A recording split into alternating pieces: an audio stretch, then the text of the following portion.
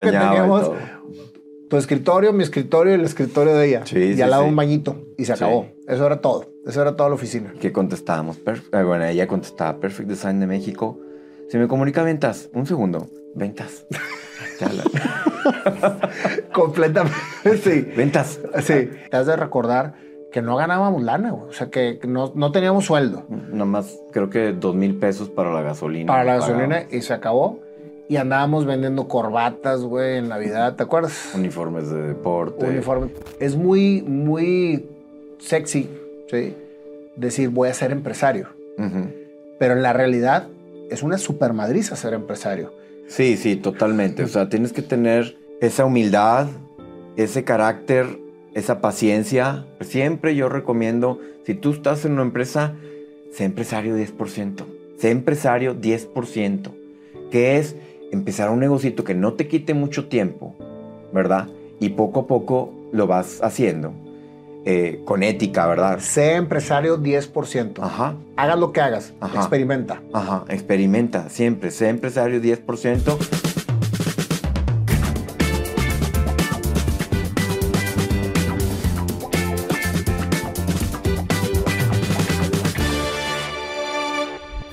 Compadre, casi 5 años después, aquí te tengo.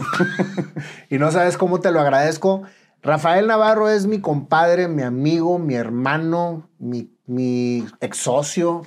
Tantas aventuras que hemos vivido juntos, compadre. Híjole, ¿qué son? 30 años, más o menos.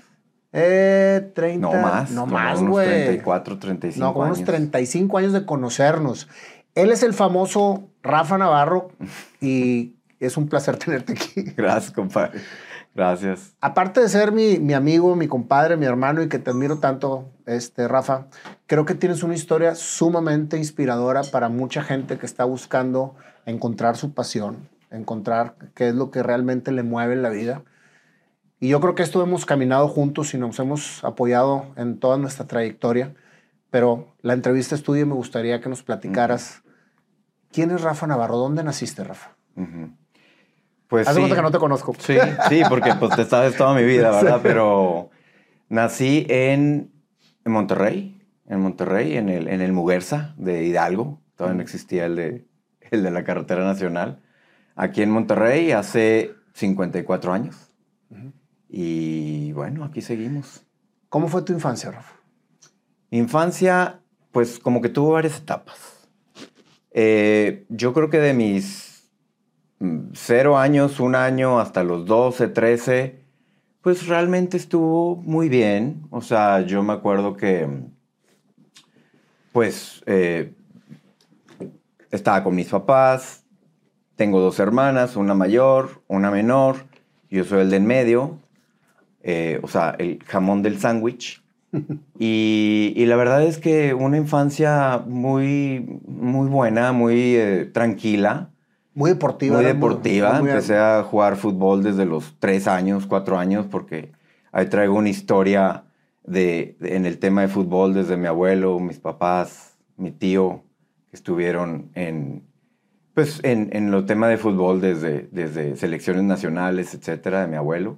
Entonces fue como que desde muy chico fui muy hiperactivo, pero en el tema del deporte. O sea, siempre y todos los días quería jugar algo.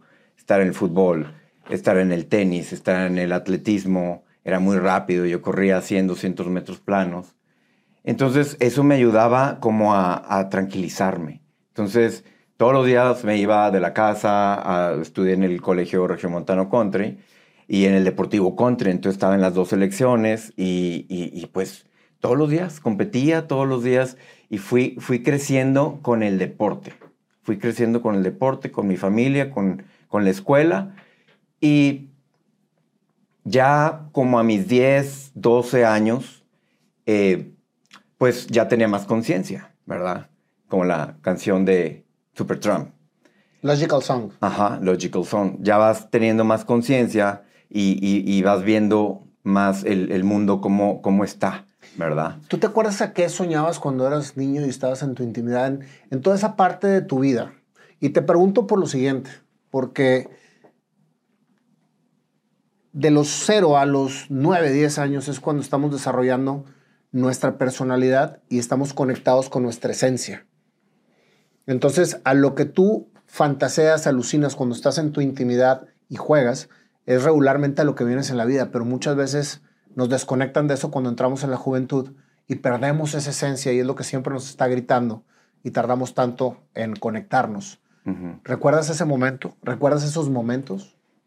Pues la verdad es que yo de niño, porque pues hasta tus 10, 12 años todavía eres un niño, la verdad es que yo vivía el día, vivía el momento, no tenía como algo de, pues quiero hacer esto o quiero llegar a tener esto, etcétera, etcétera. O sea, yo como que vivía una vida tranquila, como lo decía antes, con mis papás, pero a partir de los 11, 12 años que empecé a tener más conciencia, como que hubo una vida, como mi papá tenía, pues tenía 2 trabajos, ¿verdad? Trabajaba en una constructora, era arquitecto, y lo empezó a construir casas, entonces pues le iba bien, ¿verdad? No, obviamente, cero opulencia, pero vivíamos bien. De trabajo. Ajá, de trabajo.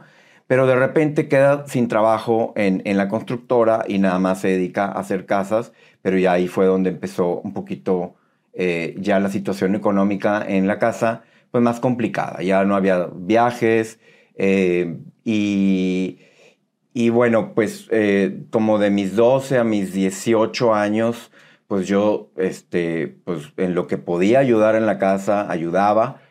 Y realmente yo al terminar mi secundaria, tercero de secundaria, lo que ahora le dicen el noveno, pues me metí a la prepa, estuve en la prepa del TEC y yo seguía con mi deporte y yo creo que eso era lo que más me ayudaba a olvidarme de situaciones familiares complicadas. Entonces, llegó un punto en donde tuve la oportunidad de irme un año a Estados Unidos, de mis 17 a mis 18, y realmente eso fue lo que me abrió al mundo. O sea, ese crecimiento que yo tuve de mis 17 a mis 18 en Estados Unidos solo, que me acuerdo que mi papá me dijo, te voy a dar $100 al mes, a ver cómo le puedes hacer para poder sobrevivir allá. Estaba con una familia, los Beliotti, americana, ahí me recibieron. Y ahí fue donde pues empecé a trabajar para poder pues comprarme un poquito más de cosas allá en Estados Unidos, en Michigan. Yo me fui a Michigan, la hacía de jardinero, la hacía de babysitter, etcétera. Pero yo tenía unas ganas de irme, compadre, no sabes. O sea, para mí era vete de México, vete de Monterrey. O sea, y fue una gran experiencia la que tuve hasta mis 18 años. ¿Crees que esa sensación o esas ganas de irte eran para huir un poco de todo lo que estaba sucediendo en tu casa? Sí, sí, la verdad es que sí. Era, pues, como en todas las familias, los papás, pues, tienen problemas.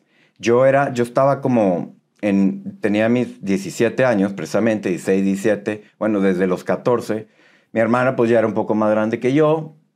La otra era 4 años más chica que yo. Entonces, como que yo estaba en medio de esa situación familiar de conflictos de mis papás y siempre trataba de que ya pues estuvieran bien, ¿verdad? Y trataba, pero cuando se me abre la oportunidad de irme a Estados Unidos, dije, voy a dejar de tratar un rato. vámonos, o sea, vámonos, como que llegó un punto en donde me cansé y dije, ya, o sea, ya son 4 o 5 años míos, desde mis 13 hasta mis 16 más o menos, en los que estoy tratando como que, no sé, bueno, tú me conoces, pero como que una de mis misiones en esta vida es ser árbitro. Siempre me ha tocado ser árbitro. Desde mis papás, mis socios, amigos, o sea, como que llega un punto en donde yo no puedo ver a 2 personas enojadas. Y trato de arreglar siempre el problema. A veces no debo de meterme, pero trato de arreglarlo. Entonces, voy a hacer un paréntesis ahí, Rafa, porque es bien importante lo que estás diciendo. Creo que el reconocer que es una misión y no una carga es lo que te hace realmente llevarlo a cabo de manera exitosa. Me consta, porque soy muy amigo tuyo, que eres una persona que siempre trata de balancear las situaciones. Pero eso, la línea está muy delgada en tratar de balancear a hacerte parte del problema. Ah, sí. Y tiendes mucho a responsabilizarte de absolutamente todo, a veces ni siquiera que te corresponde. Estoy hablando de manera general, no de Rafael Navarro. O sea, esa línea delgada del árbitro, porque el árbitro es un papel que mucha gente lo lleva en su vida diaria, pero que viven preocupados por los problemas de los demás por tratar de balancearlos. ¿Te llegó a pasar? Sí, no puedo decir que no. Sí, pero ya cuando entendí que era parte de la misión de mi vida, en esta vida, ya, o sea, como que de cierta forma me liberé y decir, bueno, si eso es lo que, porque aparte me gusta, o sea, no es como que me preocupe, no es como que me ponga mal, sino simplemente es algo que me ocupa más bien y que trato de que haya una dinámica padre entre personas, ¿verdad? Que eso después lo entendí cuando inicié mi negocio, ¿verdad? Mi empresa. ¿Qué consejo le das a las personas que están jugando un papel de árbitro en la vida para que no se metan en problemas que no les corresponden? ¿Cómo lo logras? Bueno, primero que nada con la conciencia de que no son tus problemas, no son tus pedos, son de ellos, ¿verdad? Si tu esencia, si tu carácter es tratar de ser ese negociador, pues no vas a tomar partido por ninguno de los dos. Tienes que escuchar bien una versión y después otra versión. Para ya entonces tú puedes hacer tu juicio y decir, vamos a llegar a un consenso, vamos a hacer esto, esto y esto. O sea, yo me acuerdo cuando pues iba con mi papá y le decía, es que mi mamá te quiere mucho. Y no es cierto, no me había dicho. Oye, iba con mi papá, es que mi papá te quiere mucho. ¿En serio te dijo eso? Sí, eso me dijo. Entonces, pero ahí estaba todavía niño, ¿verdad? ¿Eran tus pininos? Sí, eran mis pininos. Conforme fui creciendo más, pues ya eran situaciones más laborales o inclusive ya de amistades donde no trato tomar partido por ninguno de las dos partes, porque a final de cuentas las dos partes las quiero, por así decirlo. Pero es bien complicado saber cuál parte es la correcta, porque a los dos los quieres mucho. Ahí, por ejemplo, en el caso de tu papá y tu mamá, y te lo digo porque mucha gente quizás está pasando por las mismas cosas y le va a servir tu consejo. En el caso de un chamaco o de un joven o de un adulto que esté dentro de dos situaciones de dos personas que amas mucho, ¿cómo ser imparcial en el sentido de lo correcto? Porque finalmente es lo correcto para ti. ¿O cómo haces ese análisis para poder determinar qué consejo dar? Porque me consta que eres un gran consejero y por eso lo pregunto de manera directa. Pues es en base a lo que yo creo. O sea, y a veces me equivoco, pero es en base a lo que yo creo y es en base a la justicia, a ser justo. Entonces trato de balancear ambas partes, ambos historias, por así decirlo, y si yo creo que una parte está, por así decirlo, dando más o dando menos, yo trato de explicarle, de hacerlo entender a esa parte, pues de que piense de otra forma, que salga de su caja y que a lo mejor así se pudieran arreglar las cosas. Obviamente surgieron algunas situaciones donde me tocó y pues no, o sea, no hubo ese arreglo, hubo quiebres, pero a final de cuentas las dos partes salieron de cierta forma contentas, ¿verdad? No siempre se tienen que arreglar las cosas, ¿verdad? Qué interesante esto porque no siempre se tienen que arreglar las cosas, es precisamente dejar ir cuando ya no puedes interceder. Sí, totalmente. O sea, ya llega un punto, es que cuando yo me acuerdo muy bien, o sea, a mis 17 antes de irme dije, ya, o sea, ya luché mucho, ya no se puede, y cosa hecha adrede, regresé de Estados Unidos. ¿Y todo está arreglado? Ya, todo está arreglado, ¿verdad? Es que es lo que sucede a veces. Sí, ajá. Muchas veces te preocupas de más por algo que no puedes ni siquiera interceder porque es cuestión de dos personas que se tienen que poner de acuerdo. Y también tienes que estar bien alerta de cuándo te debes de retirar ante algo que no puedes remediar. Sí. Y no tomarlo tú personal o si no hizo una parte lo que tú le aconsejaste, no tomarlo personal y no empinarte tú, ¿verdad? O sea, tú hiciste lo que pudiste. Y así fue. ¿Qué te abrió los ojos el haberte ido a estudiar al extranjero, que dijiste que te cambió la vida? Pues uno, ya no tenía a mis papás ahí, ¿verdad? Ese es lo primero. Dos, me empecé a saber administrar con el dinero porque pues no tenía más que $100 al mes, ¿verdad? Y me da risa porque, bueno, ahorita tengo una hija en la prepa en Italia y pues esos $100 no es nada a lo que ahorita se le está enviando. Pero yo creo que una parte fue esa, la administración, otra parte fue que ya no tenía, porque no tenía a nadie, absolutamente nadie conocido allá, nadie. Y no había ni siquiera correos. O sea, eran las cartitas escritas Sí. y te llegaban pues una semana después o 2 semanas después. Entonces, el de cierta forma aislarte de tu círculo, de tu burbuja, eso automáticamente dices, pues o lo hago o lo hago yo, ¿verdad? O no lo hago, pero yo tengo que tomar esas decisiones. Entonces, cuando tú tomas esas decisiones estando solo, ahí es cuando empiezas a crecer como persona. O sea, ¿tú crees que es una gran experiencia el irte, experimentar y hacerte valer por ti mismo? 100%. ¿Y por qué no lo haces con tu hija en Italia? No, pues ya se fue 3 meses, pero quisiera que en carrera se fuera 1 año y si ella quiere o alguno de mis otros hijos estudiar maestría, también que se vayan fuera, porque va a ser un gran aprendizaje para ellos. El tema es que una cosa es mandarlos y otra cosa es que al enviarlos, como a ti lo hicieron, pues tienes tanto. Y todo lo demás te tienes que valer por ti solo. Creo que el aprendizaje viene ahí. Pero nosotros tendemos como padres a hacer que nuestros hijos no vivan lo mismo que nosotros vivimos, aunque para nosotros haya sido un crecimiento. Es por eso el cuestionamiento. Sí, no, pues es que es difícil. Súper difícil. Es difícil. Pero ¿estás de acuerdo que si ya te dio a ti resultado en lo particular y te forjó como persona, debe de ser algo que traslades sin dejarlos morir, obviamente, pero con una situación que los haga ir? Y te lo digo porque me pasa igual. O sea, uno vive y dice, no quiero que nuestros hijos vivan lo que uno vivió, porque gracias a Dios puedo.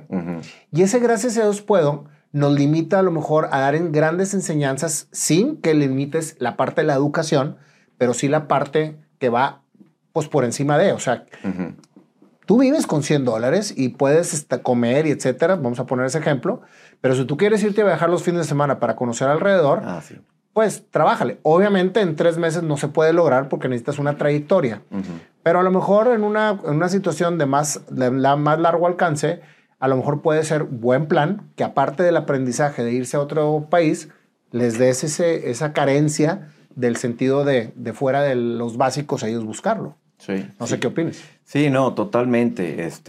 Como te digo, es difícil, compadre, pero estamos conscientes de que ellos mismos se tienen que forjar hasta cierto punto, darle su educación, darle tampoco los miles de lujos, porque ellos tienen claro. que trabajar. Y creo que estamos haciendo buen trabajo, ¿verdad? Porque pues tú los conoces muy bien. Excelentes hijos. Y bueno, pues ahí van. ¿Qué sucede después de que llegues? ¿Ya encuentras todo arreglado? ¿Y? Pues encuentro arreglado y llego a mis 18 años y me dice mi papá, pues me dice, Rafa, hasta aquí ya no te voy a dar dinero, ¿verdad? O sea, te pago el TEC, que es lo único que te puedo pagar, pero tus fines de semana, tus viajes, lo que tú quieras, pues vas a tener que pues, conseguirlo, a ver cómo, ¿verdad? Entonces, yo entré al TEC, Ingeniería Industrial, me metí al equipo representativo de fútbol, empecé a trabajar como maestro de inglés, ¿verdad? O sea, ¿de ahí te sirvió lo que te fuiste a hacer en Estados Unidos? Sí. Mi mamá era maestra de inglés de niños, trabajó también en el Colegio Regiomontano, fue maestra de inglés muchos años.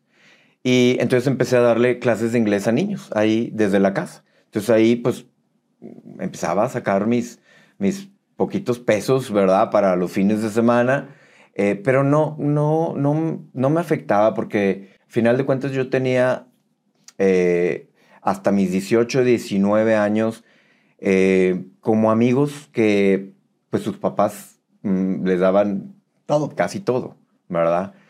Coche, para los fines de semana, etcétera. Entonces, pues, sí lo veía, estaba consciente, no me afectaba tanto, pero de cierta forma era cuando, más bien fue cuando empecé a decir, oye, pues yo quiero hacer algo, ¿verdad? Yo quiero tener mi propio negocio, quiero tener mi propia empresa, y no tiene nada que ver que trabajar en una empresa y ser un alto ejecutivo, pero como que en el tech te inculcan mucho a ser empresario. Entonces, eso se me metió en la cabeza. Después, durante mi trayectoria de la carrera, empecé a trabajar con un tío mío en un taller mecánico eléctrico que tenía por allá por el Topo Chico, por la cárcel del Topo Chico. Entonces, todos los días me iba en las tardes, o sea, estudiaba repre, luego estuve en el repre de atletismo también 2 años, y me iba allá, estaba en ventas, ¿verdad? Entonces iba a las empresas allá por Fidel Velázquez a tratar de conseguir el mantenimiento, pues, de los camiones o de los coches que tenían las empresas. Entonces, todos los días me iba hasta allá, hasta que se cambió afortunadamente aquí a Garzazada. Entonces, pues ya. Entonces, a veces me iba en camión, a veces me iba en una camionetita que le decíamos la turuleca. Oye, contéstame algo, Rafa, porque eso es importante. Tú en el TEC y rodeado de puros chavos, amigos tuyos que les daban todo, ¿cómo no tener limitación en el sentido de vivir ese ambiente cuando tú no lo puedes hacer y salir a buscarlo para poderlo lograr? Que ese es un gran aprendizaje para los chavos. O sea, decir, oye, pues aunque esté en el TEC y aunque mis amigos gasten, yo no puedo gastar. Uh-huh. Tengo que salir a buscar la papa para pues, ir a echarme la cheve con mis amigos, etcétera. ¿Te dio pena alguna vez que no tuvieras tú las mismas posibilidades económicas? En pocas ocasiones sí, porque a lo mejor la gente, amigos, conocidos, que no quiero decir los nombres, pensaban que yo era agarrado, que era codo. Pero no era que era codo. Pues no tenía para pagar. O sea, así de simple, ¿verdad? Sí. No tenía. Pero no. O sea, en general, la verdad es que empecé a, de cierta forma, a lo mejor juntarme con chavos con mucho más recursos, pero lo veía y platicábamos y íbamos a echar unas cheves y veía que lo poquito que yo llevaba, pues, oye, no, a mí nada más me tocó tanto. No, pues hay que repartirlo. Entonces, ahí es cuando empecé a decir, oye, independientemente que la familia tenga dinero o no tenga, o sea, uno se tiene que forjar su vida y tiene que tener bien claro qué es lo que quiere para poder, entonces, trabajar en eso y que lo demás venga por añadidura, ¿verdad? Muy bien. Pasa lo del TEC. Entras al TEC, jalas con tu tío. Y de hecho me acuerdo que tuviste por ahí una época que también trabajaste en la isla del Padre Salvavidas, ¿no? Ah, bueno, sí, pero eso fue en mis 15 años. Sí. O sea, lo que pasa es que siempre, digo, me consta que siempre habías estado buscando, siempre has buscado más bien las oportunidades de desarrollarte. Sí. Ese fue un verano que fuimos Melesio y yo, que un tío de él tenía un hotel en la isla del Padre, el Park Lane. Uh-huh. Entonces nos fuimos a trabajar. Nos fuimos él y yo a los 15 años. Él tenía una caribita, entonces nos fuimos en la Caribe gris. La Caribe, sí. Nos fuimos como 2 meses y medio más o menos a trabajar de lifeguards, de salvavidas en el hotel. Sí. Y tomamos un curso, me acuerdo, ahí en el municipio de, no sé si San Pedro o Monterrey, no me acuerdo. Y ahí estábamos. Y me acuerdo que nos iban a dar $200 por los 2 meses. O sea, esa va a ser nuestra Lo que te mandaban a Estados Unidos, fíjate. Sí, exacto. Porque yo tenía un viaje, regresando tenía un viaje a Maeva con mis amigos con los que me juntaba en la prepa. Entonces me acuerdo que le hablé a mi papá, le dije, papá, pues dicen que me van a pagar hasta dentro de un mes. O sea, ya trabajé los 2 meses, pero me van a pagar y yo ya me tengo que ir a Manzanillo con mis amigos, pues en autobús, etcétera. Me dijo, no te apures, yo te lo doy y cuando te paguen me lo regresas. Órale, está bien, así lo hacemos. Y así fue. Y así fue. Sí, pero eso fue a los 15 años. El TEC, la carencia o toda la situación que estabas alrededor viviendo fue precisamente lo que te empezó a abrir la mentalidad de poner tu negocio. Uh-huh. Esa decisión, Rafa, ¿fue por el hecho de lo que estabas viviendo o por el hecho de no estar repitiendo el patrón que veías de tu papá? Yo creo que una combinación, porque aparte, yo ya a mis 18, 19 años, que fue cuando nos empezamos a juntar tú y yo, Mago, Melesio, etcétera, etcétera, o sea, ya tenían sus negocios, y entonces yo veía, pues, de chavos de esa edad, prácticamente los primeros que empezaban un negocio. Entonces, yo veía eso, más lo que me inculcaban en el TEC, más lo que pues yo no quería trabajar para una empresa, etcétera, fue como una combinación a decir, saliendo del... Es más, yo tuve la oportunidad, esta historia está muy buena, en Michigan, donde vivía, había un negocio de ensaladas. Eran puras ensaladas, riquísimas las ensaladas, a domicilio o había un localito. Entonces, estando en el TEC, yo dije, oye, pues quiero poner un negocio de ensaladas. Entonces le dije a un amigo, Arturo, oye, vamos a hacer un business case, un estudio para ver si podemos poner un negocio de ensaladas a domicilio, etcétera, etcétera. Lo hicimos. Al final de cuentas, realmente no me acuerdo por qué no, pero no lo pusimos. Al año sale Super Salads. Al año, literal. Entonces... Gran golpe. O sea, que sí, dije... Yo quería poner ensaladas. Sí, exactamente. Entonces, como que ya desde esa trayectoria del TEC, yo ya traía el gusanito de querer poner un negocio. ¿De qué? No sabía. Estudié de que fabricar lijas. Me acuerdo que también. Y estudié fabricar lijas o a ver qué franquicia me traigo. Pero pues, ¿con qué franquicia? ¿Con qué dinero? O sea, siempre estaba tratando de buscar qué podía... ¿Qué crees tú que sea la lección para un emprendedor que sueña con hacer algo y no sabe exactamente qué es lo que quiere hacer, pero lo quiere hacer? ¿Cómo hacerlo realidad, Rafa? Pues primero que nada, ver cuáles son tus fortalezas. O sea, ¿para qué eres bueno? ¿Qué es lo que te gusta? ¿Verdad? Porque puedes ser muy bueno para vender. A lo mejor puedes ser muy bueno para vender. Entonces ahí es donde dices, bueno, soy muy bueno para vender. Que eso es lo principal cuando vas iniciando un negocio, ¿verdad? La venta. Uh-huh. Bueno, siempre, pero te tienes que dar a conocer. Entonces, yo creo que es muy importante el poder tener bien claro si es un producto, si es un servicio.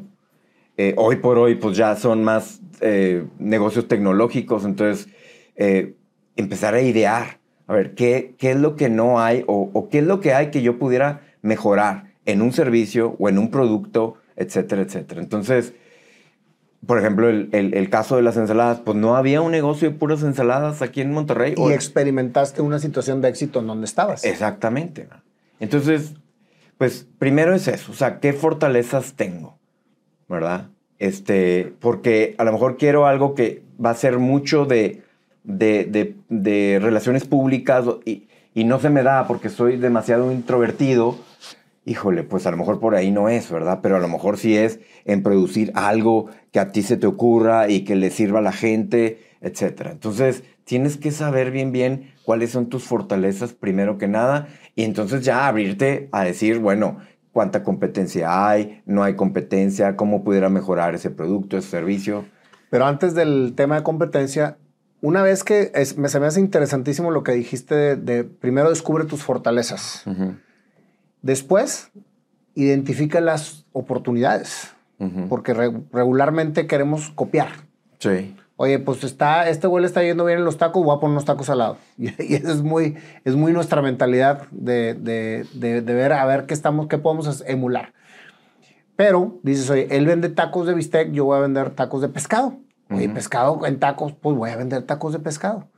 Y luego hacerte experto en el proyecto que quieres, ¿no? Que es la parte de... Y si quieres vender tacos de bistec, no importa, los puedes vender, pero ¿cómo puedo hacer mejor esos tacos de bistec que la competencia? Eso es lo que tiene. Porque si no vas a dar un valor agregado pues... Vas a ser otro de los mismos. Exactamente, ahí te vas a quedar. ¿Y cómo descubre una persona sus fortalezas? Ay, híjole. Pues yo creo que primero que nada es ver qué te gusta, ¿verdad? O sea, con qué te sientes a gusto, con qué te sientes tranquilo, con qué te sientes no forzado, ¿verdad? Y bueno, te puedes preguntar para ti mismo, ¿para qué soy bueno? Bueno, pues soy bueno, pues, para hablar en público, o soy bueno para las matemáticas, o soy bueno para la administración, o soy bueno para las ventas. O sea, ¿para qué soy bueno? A esa edad, 20, 21 años, pues realmente yo creo que todavía no sabes muy bien, ni no estás 100% consciente de para qué eres bueno, pero así es como Pero lo sí vas. puedes identificar tu personalidad. Sí, no, O sea, totalmente. por ejemplo, oye, pues no tengo experiencia laboral, y esto va para los chavos, pero me gusta, no me da pena hablar. Entonces, y me encanta andar trayendo esto y trayendo, o sea, vendiendo, comercializando. Entonces, ahí hay una bandera de decir ventas, relaciones públicas. Oye, me gusta mucho armar mecanos y armar rompecabezas y armar todo, pues, ingeniería y toda la parte de producción. Creo que cada uno tenemos que autoobservarnos y, como dijiste ahorita muy acertadamente, tenemos que identificar qué es lo que realmente nos apasiona. O sea, si a ti te apasiona jugar fútbol, hazlo de manera profesional. O trata de llegar a hacerlo profesional, que es muy complicado. Y ahí es donde te das cuenta si tienes o no la aptitud para llegar a lograrlo, pero lo tienes que experimentar. Tú estabas experimentando continuamente el querer emprender o el querer enseñarte a trabajar. Yo me acuerdo que anduviste con el tequila también, que anduviste distribuyendo tequila. Sí. Entonces, me consta que eres una persona que ha andado en constante búsqueda y ahorita eres un empresario exitoso. Y esto muchas veces la gente piensa que el empresario exitoso fue exitoso toda su vida. Ah, sí. Y lleva toda una trayectoria increíble de aciertos y de derrotas, ¿no? Sí, sí, totalmente. No, obviamente hay una trayectoria de muchos años en los cuales tienes que picar piedra por todos lados. Unas cosas te funcionan, otras cosas no te funcionan, pero cuando encuentras algo donde dices, aquí es y aquí le voy a dar, y tienes sobre todo la convicción de que vas a salir adelante, vas a salir adelante. O sea, no hay de otra, no hay de otra. Ahí es donde en la parte de tu historia, del 91, que todavía no terminabas tú la carrera, es donde tú y yo nos encontramos para hacer ese negocio. Precisamente el primer negocio que ambos tuvimos de manera formal, Sí. que era Perfect Design. De México. De México, SASB. Sí. Sí. En ese momento, Rafa, los dos estábamos pasando, bueno, yo por una situación complicadísima, que te agradezco muchísimo, que fuiste una parte muy, muy importante en que yo saliera adelante después del drama que viví con mi padre, que fue exactamente en 1991. Y tú estabas en un proceso de búsqueda constante, y fue donde como que los astros se alinearon sin saber a dónde nos iban a llevar. Sí, no. Pero yo, con el hecho de decir, voy a poner un negocio y contigo, dije, bruto, porque, pues, el PR, ¿verdad? O sea, el de ventas, yo más administrativo, y luego resultó que tú fuiste el administrativo y PR también, etcétera, etcétera. Y tú operativo, genial. Sí, y yo operativo. Pero esa era mi ilusión. Y me acuerdo perfectamente cuando nos sentamos en la sala de la casa de mis papás. Estaba tu mamá y mis papás, y les presentamos el proyecto y les pedimos que si nos podían apoyar, y nos apoyaron con 5,000 pesos. Yo traía 20,000 pesos de un seguro de vida que me había dejado mi papá, que era lo único que me dejó en ese momento. Que 20,000 pesos de antes era como a lo mejor tener 50,000 pesos ahorita, o no sé cuántos. Y tú pusiste la parte complementaria del mismo monto, y fue nuestro capital de trabajo inicial. Sí. Que no servía ni para 15 días de operación. Me acuerdo perfectamente bien eso. Pero, ¿te acuerdas tú, Rafa, de antes de que sucediera esa presentación, todo lo que soñamos? Sí, creo acordarme. Pues soñábamos. Eran pláticas y pláticas y pláticas que teníamos. Tú estabas en pleno, te faltaban creo que 2 semestres para salir de carrera. No, En ese no, momento, ¿no? ya era un semestre nada más. ¿Era Cuando un semestre? empezamos, sí. Ajá. Ah, sí, cierto, te faltaba un semestre. Y era una decisión muy complicada para ti, me acuerdo, porque en tu casa esperaban que te graduaras y empezaras a trabajar, ¿te acuerdas? Sí, totalmente. Que fuera a trabajar una empresa. ¿Cómo tomas tú como, o sea, porque eso le pasa a un chorro de chavos? O sea, todos los chavos se gradúan y los papás están esperando que se gradúen y empiecen a ser independientes y se pongan a trabajar en una empresa ya para que no les cueste. Ujú. Y era tu caso muy enfático. Ujú. Me acuerdo que tu papá estaba batallando muchísimo para terminar de pagarte la carrera y que era una de tus principales preocupaciones. Ujú. ¿Cómo tú tomaste la decisión de sí aventurarte a abrir una empresa contra todo lo que tus papás estaban diciendo que hicieras? Pues es que yo lo soñaba. O sea, yo quería 100% de mi ser el tener una empresa. No sabía de qué, como lo dije hace ratito, pero yo quería tener una empresa. Por todo lo que a lo mejor los últimos 3 años o 4 años de mi vida, viví, como dije hace rato, con el TEC, con la situación familiar, económica de mi familia, con amigos que tenía empresarios. Entonces yo dije, yo quiero esto.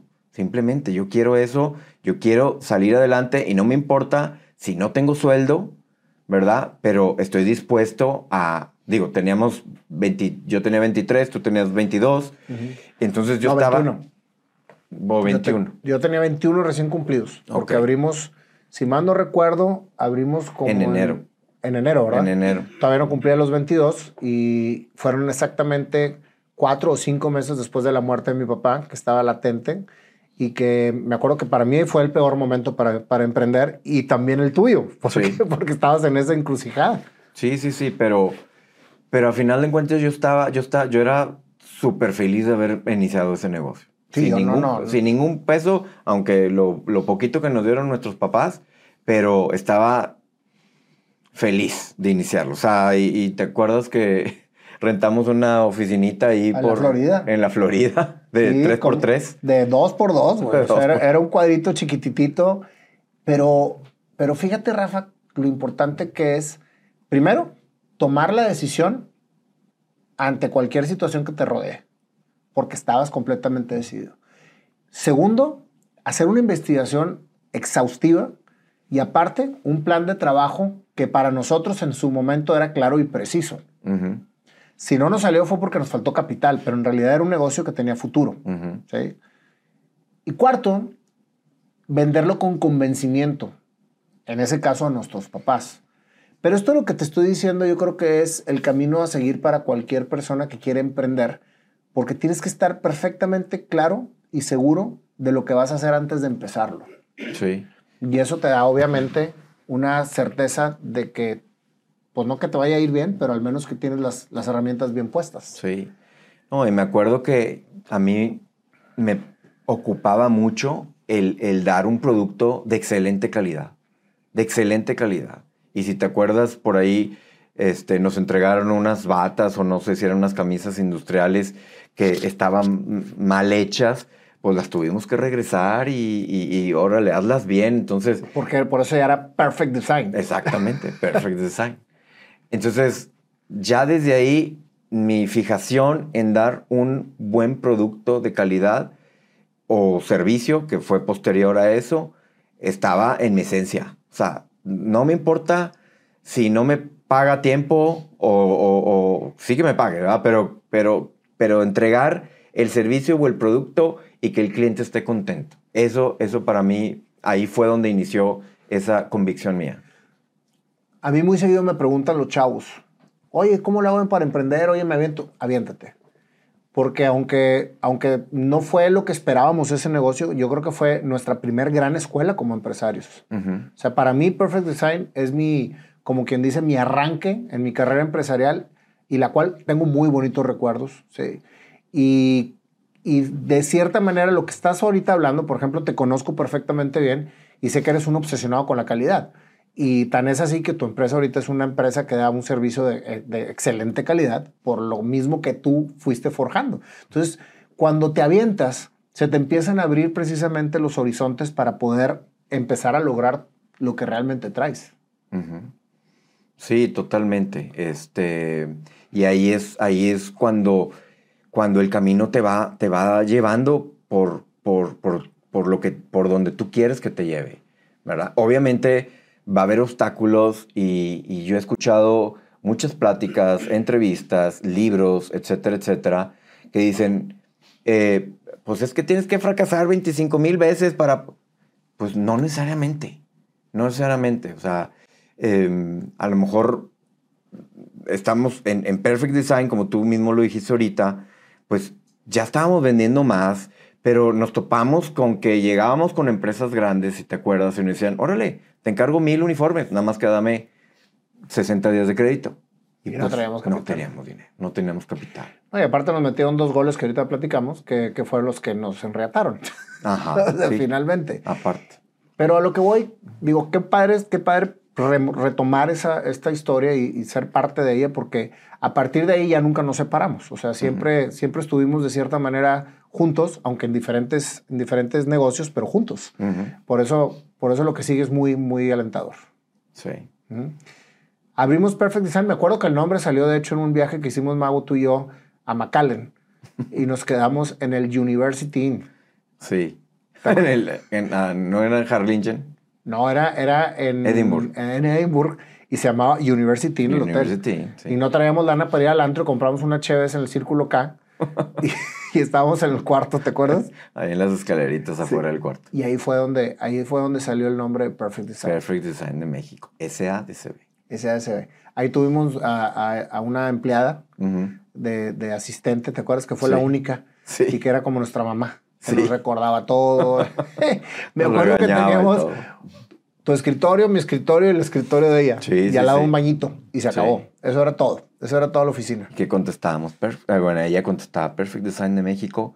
Se me comunica ventas. Un segundo. Ventas. Completamente.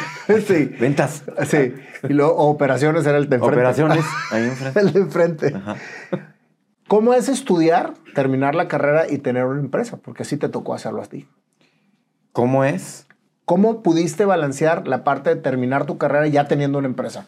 Porque fue como te tocó hacerlo. Y trabajábamos un madral. No ganábamos dinero, pero trabajábamos un madral. Bueno, no. Pero yo me gradué y fue cuando pusimos a Perfect Design. ¿Te faltaba un semestre? No. No. Me acuerdo perfectamente que yo ya me había graduado. Porque mi papá me acuerdo que me dijo... Pues, ¿a qué empresa vas a trabajar? Y yo ya traía la idea contigo y ya habíamos empezado a hacer el estudio y todo, y yo no le había dicho hasta que fuimos a presentarles el proyecto y se quedó de a 4, ¿verdad? Oye, pues te pagué el TEC para que estuvieras en una empresa, etcétera, etcétera. Tienes razón, entonces, ya te habías graduado. Ya me había graduado, estaba recién graduado. Estaba recién graduado y con el Cavalier negro sin clima. Así es, sí. Y yo con una Caribe Plus blanca. Sí. Sí. Entonces, bueno, entonces el convencimiento hacia tu familia de que confiaran en ti en emprender bajo esa circunstancia de que te habían pagado el TEC, ¿cómo un chavo convence a sus papás? Pues realmente, no, según lo que yo recuerdo, para mí que convencerlos. No tuve que convencerlos. O sea, es más bien, no era como que yo estaba preocupado en convencerlos. O sea, era lo que yo quería. Sí, obviamente me dijeron, oye, Rafa, ¿cómo, pues, no estarás pensando por qué no te metes en una empresa? No, que yo quiero emprender, yo quiero poner un negocio, yo quiero poner una empresa. Pero es que esto, lo otro, déjenme intentarlo. Pues va, ¿verdad? Y me acuerdo que un tío mío le decía a mi papá, déjalo que lo intente, déjalo, pero es que no sé qué, déjalo. Y bueno, pues ahí fue el producto de Perfect Design que pues nos duró el proyecto un año y medio máximo. Año exacto, un año. Cuando decidimos cerrar, a mí me faltaban 3 meses de sustento económico que todavía teníamos en la casa y a mí me estaba cargando el payaso, güey, porque decía yo, ya fracasé yo como empresario, ya no tengo otra oportunidad. Y si mal no recuerdo, tú te fuiste a Galvac, ¿no? Yo me fui a una empresa americana que se llamaba CMS Systems. CMS y luego Galvac, ¿verdad? Y luego Galvac, exacto. Sí, y yo me acuerdo que te decía, es que tú ya tienes trabajo, güey. ¿Y yo qué voy a hacer? Ya no sé para dónde. Y le quedan 3 meses a mi casa de sustento. Y de hecho, güey, durante el año de Perfect Design, te has de recordar que no ganábamos lana, güey. O sea, que no teníamos sueldo. Nada más, creo que 2,000 pesos para la gasolina. Para la gasolina, y se acabó. Y andábamos vendiendo corbatas, güey, en Navidad, ¿te acuerdas? Uniformes de deporte. Uniformes, todo lo que se nos caía. Y fue cuando los Tamés nos dieron la oportunidad de entregarle ahí las playeras que fuimos a Laredo, güey. A Laredo. Con tu hermana Marta. Sí. Y eso lo escribo en el libro. Digo, porque eso fue una situación que eran grandes problemas para nosotros, güey. Y el primer tropezón lo dimos con una empresa de fumigaciones y de eventos, de fumigaciones y de eventos de fiestas que nos pidieron los mandiles, ¿te acuerdas? No, no me acuerdo. De un capitán. Ah, ya. Sí, sí, que nos puso una friega tremenda, güey, y fue el primer descalabro que apenas estábamos empezando a hacer capital de trabajo y nunca nos pagó. Sí, sí, nunca nos pagó. Y la verdad es que nos hizo tropezar fuertemente porque era nuestro capital acumulado. Sí, totalmente. ¿Te acuerdas? Sí, ya me acordé. Y el estoque final fue precisamente cuando en la empresa que nos dio el contrato muy grande de unos conductores, ¿sí? Venía mal el patrón, no sé si te acuerdas. Sí, tuvimos que rehacer. Tuvimos que rehacer todo y ya, ahí fue donde decidimos ya no más porque ya no teníamos para dónde hacernos. Que hay una anécdota que yo cuento mucho y le he hecho bien en el libro, que estábamos tan fregados, Rafa, pero tan fregados, que no traíamos lana y fuimos a vender a Saltillo porque había mucha industria allá. Y traíamos pues para unos lonches, güey, porque así nos tocó.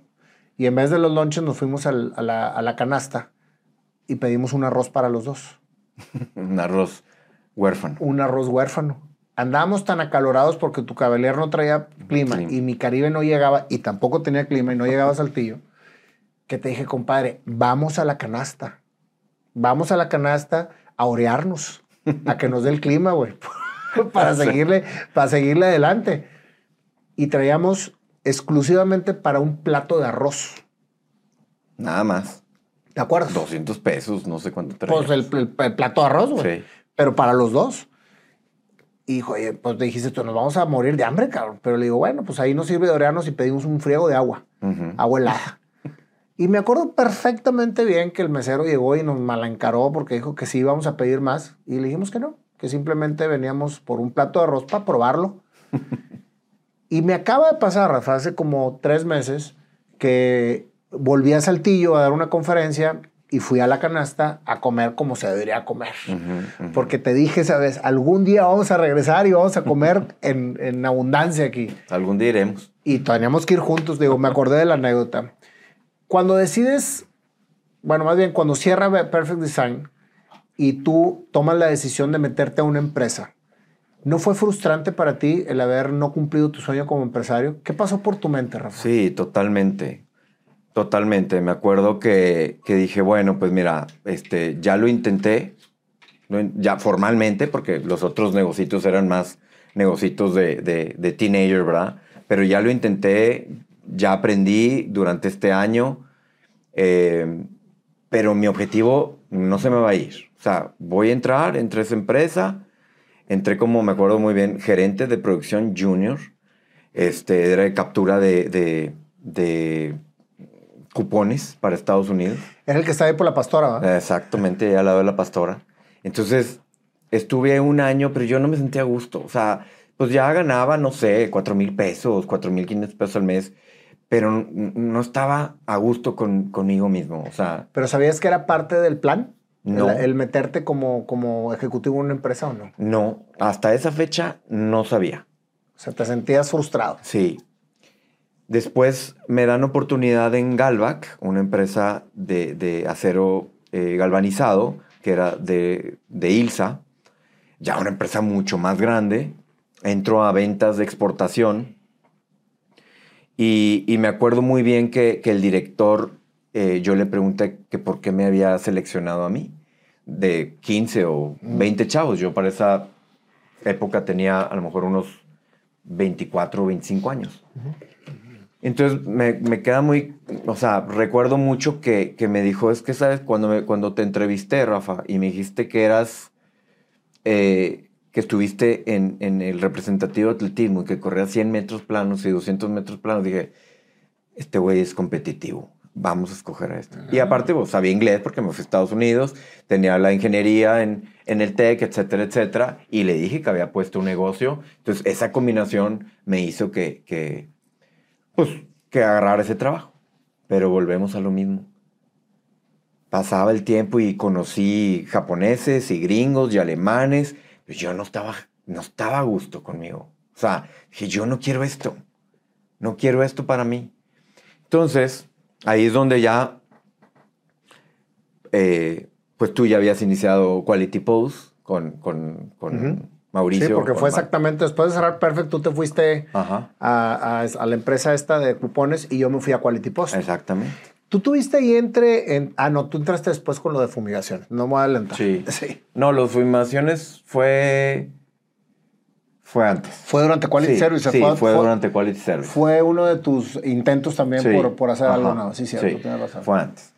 Entonces, pues ya llego y estoy en Galvac y pues me pagaban relativamente bien, ¿verdad?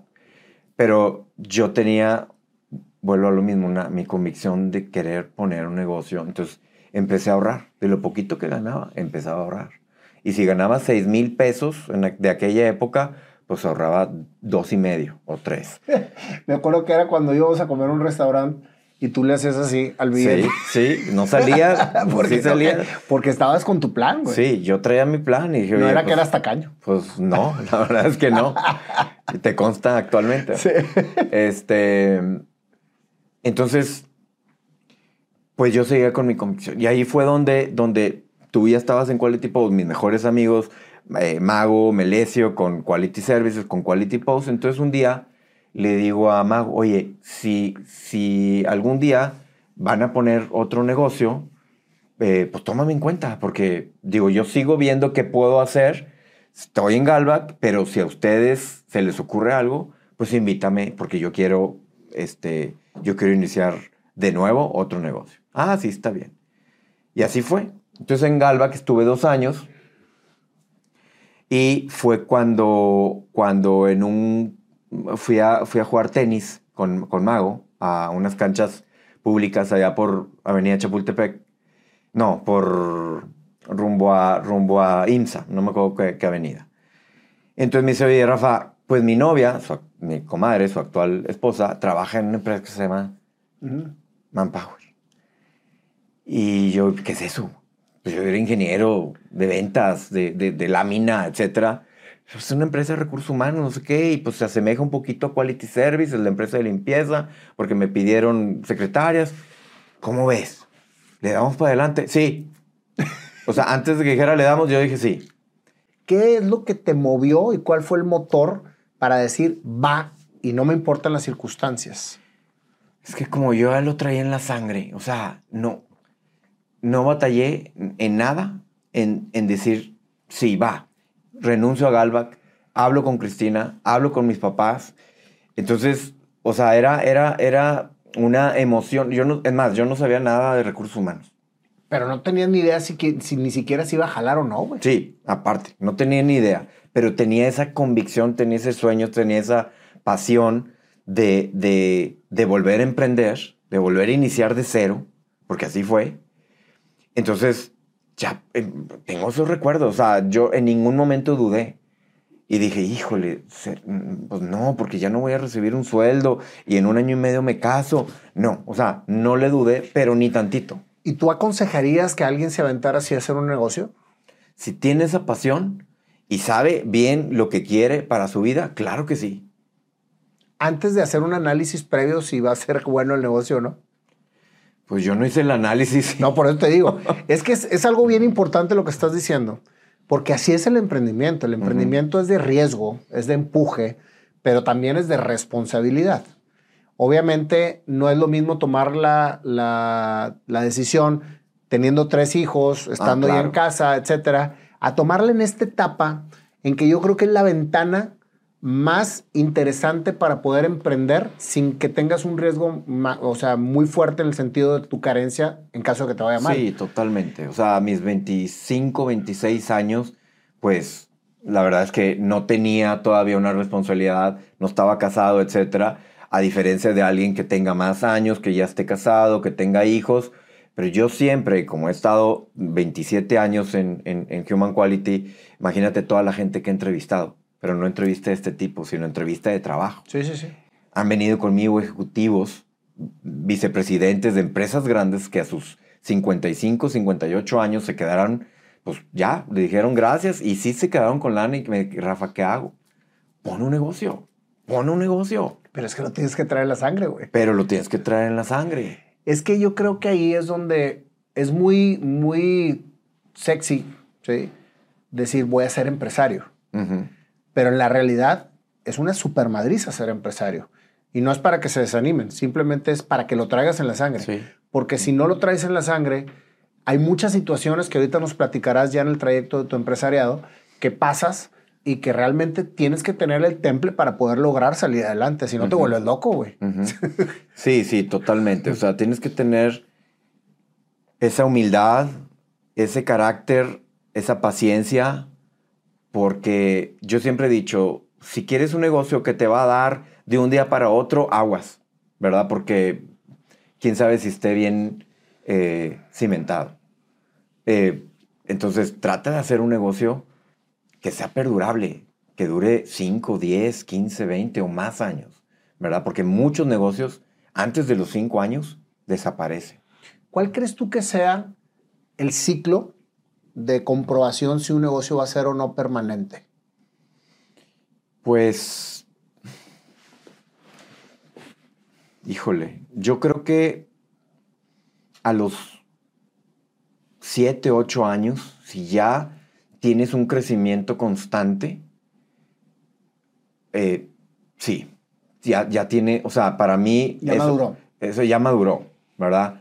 Porque si tienes 7, 8, 9, 10 años y sigues en lo mismo y sigues batallando y no levantan las ventas y no levantan, porque una cosa son las ventas y otra las utilidades, o tienes ventas pero no tienes utilidades, o si piensas que las ventas son utilidades, o sea, tienes que tener bien claro cómo va tu empresa, cómo va y hacia dónde quieres llegar, ¿verdad? Entonces yo veía pues que iba creciendo y dije, pues aquí me quedo, ¿verdad? Aquí me quedo y aquí le echo más ganas y pues a tus 28, 29, 30, 31 años tienes toda la energía posible y era pues levántate temprano y acuéstate tarde y ve con este conocido y ve a vender y ve a cobrar y ve a facturar tú mismo. O sea... ¿Cuál crees que sea el factor que te puede dar esos 8 años o 7, 8 años de madurez para decidir si te mantienes o no? O sea, que dices tú, ok, aguántate los 8 años, es un chingo de tiempo. Uh-huh. ¿Cuál es tu consejo para esos 8 años en el sentido del ingreso de la persona? Porque requiere seguir viviendo. Uh-huh. Bueno, son varios. Uno es, administra bien tu negocio. Administralo bien. O sea, lo poquito que entre, como de lo poquito que factures o tus gastos, administra bien para que no se te vaya financieramente hablando un negocio. 2, obviamente necesitas ventas, ¿verdad? Pero primero necesitas ventas. Entonces, necesitas tener un buen argumento de ventas para lo que vayas a ofrecer, sea un producto, sea un servicio, tengas una ventaja competitiva ante otras empresas que se dedican a lo mismo. También la administración, para mí, en lo personal, yo no estaba pensando en el dinero. Lo necesitaba. Pero yo estaba pensando, y uno de mis primeros objetivos era tener una empresa que fuera creciendo, que diera el mejor servicio, pero no era, es que ahora quiero ganar tanto y más y más y más y mi objetivo nada más es ganar dinero. Uh-huh. No era ese, era... Sin embargo, tenías claro lo que requerías para vivir mientras que sucediera la madurez de la empresa. Sí, claro. Que creo que es una de las cosas más importantes. O sea, decir, a ver, yo necesito esta cantidad para vivir. Mientras que el negocio te dé esa cantidad para vivir, tú puedes seguir experimentando la madurez del mismo. Sí, sí, sí. Pero si ni siquiera te da la cantidad para vivir, no puedes comer y no vas a vivir de la esperanza. Sí, no. Obviamente tienes que tener bien claro cuál es tu mínimo, ¿verdad? Afortunadamente, como lo dije hace rato, yo ahorré durante años. Entonces yo podía soportar no tener un sueldo. Y durante 2 años no tuve un sueldo, ¿verdad? Ya ganaba algo en Galva. Acá, Nada. nada, ¿verdad? Y fíjate lo importante que es estar convencido de lo que estás haciendo para poder que no te gane el ego y decir, chingas que yo venía ganando tanto, güey. Y ahora no gano nada. 2 años es un friego de tiempo para poder empezar a ingresar. Sí, sí, Entonces debes de empezar con la cabeza fría y decir, tengo 2 años de alcance y no me interesa ahorita ganar dinero, me interesa fortalecer la empresa para que después me dé dinero.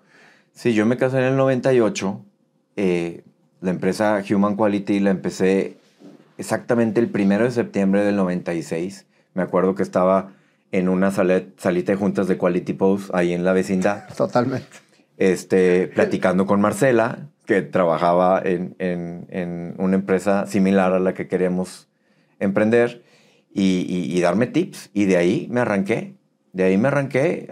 Hasta tener, pues donde inició Quality Post también, que fue en el segundo piso. Ahí fue el semillero. Del de ahí semillero de Zaragoza, de entre Quality, Reforma de y Quality Madero. Services, exactamente, Zaragoza entre Reforma y Madero. Ahí en medio de todos los tuburios de Colón. Oye, pero ¿qué? No me acordaba yo que ahí había empezado Human. Ahí empezó El Human mismo también. pisito de arriba. Sí. Sin clima, sin calefacción. Nada, era una friega, güey. Sí. No tenía, bueno, tenía una ventana quebrada cuando yo lo dejé, güey. No, y llegó un punto en el que yo ya no podía, o sea, ya estaba casado y necesitaba ingresar a algo, y fue cuando hablé me acuerdo con Melissa y con Mauricio, y les dije, denme oportunidad de administrar Quality Services también. Yo estoy medio tiempo allá y medio tiempo acá. Porque Human todavía no daba lana. Todavía no daba. Y Cristi estaba trabajando en Alestra, que era la entrada fuerte. Sí. Ella era she was the boss. Sí. Fíjate, otro acto de humildad, Rafa. O sea, porque ahí, tú cuando quieres emprender algo y convencido de lo que quieres hacer, tienes que dejar el ego a un lado. Totalmente. Oye, llegó el tiempo en el que nos casamos, en el que ella está con un buen puesto y que va a ingresar parte de lo que necesitamos para vivir, mientras que juntos maduramos el negocio. Pero muchas veces el machismo o el tema de la cultura nos dice, no, pues el que tiene que mantener soy yo. El hecho de tener esa claridad y ese convencimiento hace que seas lo que eres ahora. Sí, yo lo tenía bien claro. Iba funcionando, ¿verdad? Íbamos vendiendo. Y pues eso es lo que me mantenía vivo. Entonces, pues me dieron esa oportunidad. Entonces yo empecé a tener algo de ingreso, hasta que llegó un punto donde ya Human Quality ya me necesitaba al 100%, y fue donde ya me vine al 100%, por ahí del 2001 más o menos. Fíjate todo lo que te tardaste, güey. Sí, como 3-4 años. Entonces, la mitad del amor, y ganando, pues nada más para pasarla. O sea, porque todavía no. Yo me acuerdo que fue un proceso, y es una de las cosas que te admiro mucho, Rafa. Te admiro mucho la capacidad que tienes de orden, de nunca gastar más de lo que tienes. Pero fíjate lo que te ayuda esa escuela. ¿Te acuerdas de los tips que te daba? Totalmente. Me acuerdo perfectamente bien de uno que fuimos a jugar golf a Cadereyta. Al campo ya de Cadereyta. Y yo era muy gastador, porque a mí me tocó al revés. O sea, yo, a final de cuentas, Quality Post tuvo un desarrollo muy rápido, confundiendo ventas con utilidad, ¿verdad? O sea, pero le sacábamos todo, güey. Sí. Y tú eras y ni madres. Entonces llegó un punto en que me dices, a ver, güey, ¿cuánto estás ahorrando? No, pues todo me lo gastaba, porque pues yo traía la vida loca, ¿no? Y tú me decías, mínimo tienes que ahorrar el 30% de lo que ganes, sea como sea. Y le dije, no, pues no me alcanza. No, es que gastas mucho. Me acuerdo perfectamente bien, veníamos de regreso. Sí. Me dice, y créeme lo que me sirvió muchísimo. Después me volví muy ordenado con mis finanzas. Tan es así que afortunadamente las he pasado duras y he soportado eso gracias a los ahorros. Pero fíjate cómo el ser ordenado, el ser consciente, el ser humilde en el sentido de lo que puedes, es lo que te hace que los proyectos maduren para que después te den. Y eso que te digo de Quality Post, es el error de muchos empresarios. Confunden ventas con utilidad, güey. Sí. Y de repente se truenan el negocio porque no están capitalizando absolutamente nada. Sí, exacto. Digo, ya hace ratito que me preguntaste si sabía que era el plan, el yo tener que estar en unas empresas antes de iniciar mi otro negocio. eh, Definitivamente así tenía que ser. ¿Por qué? Porque me acuerdo muy bien que yo hacía presentaciones a Mago, a Melesio, oye, con unas presentaciones así más ejecutivas. Y oye, pues nunca nos habían presentado algo así. Como que... Porque venías del empresario, Sí, venías de ser ejecutivo. sí, exactamente. Entonces, eso me ayudó a ser más ordenado, a ser más administrado. Y Y nunca se te quitó el apodo del tacaño, güey, porque decía Rafa, digo, decía Mago, "Es que este güey no da nada". O sea, sí. fíjate lo Pero que son las cosas. afortunadamente, con esa práctica, pues la empresa fue agarrando un capital de trabajo que después se necesitó y hasta muchos años después se ocuparon líneas de crédito, ¿verdad? Entonces, Ujú. así fue como poco a poco fue funcionando más la empresa, ¿verdad? Rafa, ahí en todo ese proceso, ¿cuál era el papel de tus papás? Híjole, no, pues no había papel. O sea, había papel, o sea, ya hubo papel cuando pues vieron que iba creciendo, ¿verdad? Que iba creciendo como empresa. Pero tu papá, yo me acuerdo que era muy directo en sus comentarios. Ajá. No te decía, oye, ya ves, y todo lo que pagué, y porque Sí. es difícil Ujú. como padre estar viendo que un hijo se la está pelando y que no está ganando lana, güey. Sí. Pero yo creo que después lo compré. Sí, eso sí me lo dijo, pero me lo dijo cuando apenas, inclusive vamos a poner Perfect. Perfect Design. Y luego me lo volvió a decir Cuando Human Quality. cuando Human Quality, ¿verdad? Pero yo, mira, me entraba por uno y me salió por otro. La verdad es que no le hacía caso, porque yo sabía bien a lo que quería, ¿verdad? Entonces, Que ese es un punto importante. Yo creo que hay mucho alrededor de un proyecto que muchas veces al no tomarlo de manera madura y con convencimiento, te hacen claudicar. sí, sí, sí, sí, porque te llenan la cabeza de que no, a lo mejor no eres bueno para eso, tú tienes que estar esto y esto y esto, pero no, o sea, si tú tienes ese sueño, esa pasión de lo que sea, do it, o sea, hazlo. Y a lo mejor sí, vas a fracasar con uno y otro, hasta que llegue el punto que le des, o hasta llegue el punto de decir, oye, sabe que definitivamente pues me voy a tener que ocupar en otra cosa porque pues no me han salido estos negocios y necesito dinero, bueno, pues me voy a ocupar ya en alguna empresa, ¿verdad? Pues siempre yo recomiendo, si tú estás en una empresa, sé empresario 10%, como el libro que en una ocasión lo leímos. Sé empresario 10%, que es empezar un negocito que no te quite mucho tiempo, ¿verdad? Y poco a poco lo vas haciendo con ética, ¿verdad? Sé empresario 10%. Ajá, Hagas lo que hagas, ajá, experimenta. ajá. Experimenta siempre. Sé empresario 10% y a lo mejor ese 10% va a crecer al 15, va a crecer al 30, va a crecer al 50 y va a llegar a un punto donde, empresa, muchas gracias por estos 5, 10, 15 años que te di servicio, que me pagaste un sueldo, pero ya voy a continuar con mi negocio. Y creo que el momento adecuado es cuando ese negocio que empezaste con el 10% va incrementando sus utilidades viviendo de acá hasta el momento en que te pueda dar lo que necesites para vivir y abandones el proyecto. Sí, Creo que es la mejor manera de emprender, ¿eh? sí. Porque To- así pues, tienes asegurado el chivo y estás haciendo otra cosa. Aunque nosotros como empresarios con ejecutivos que hacen eso no los vemos tan bien. Porque le estás pagando un sueldo a alguien para que haga un 100% y te está dando el 90%. Sí.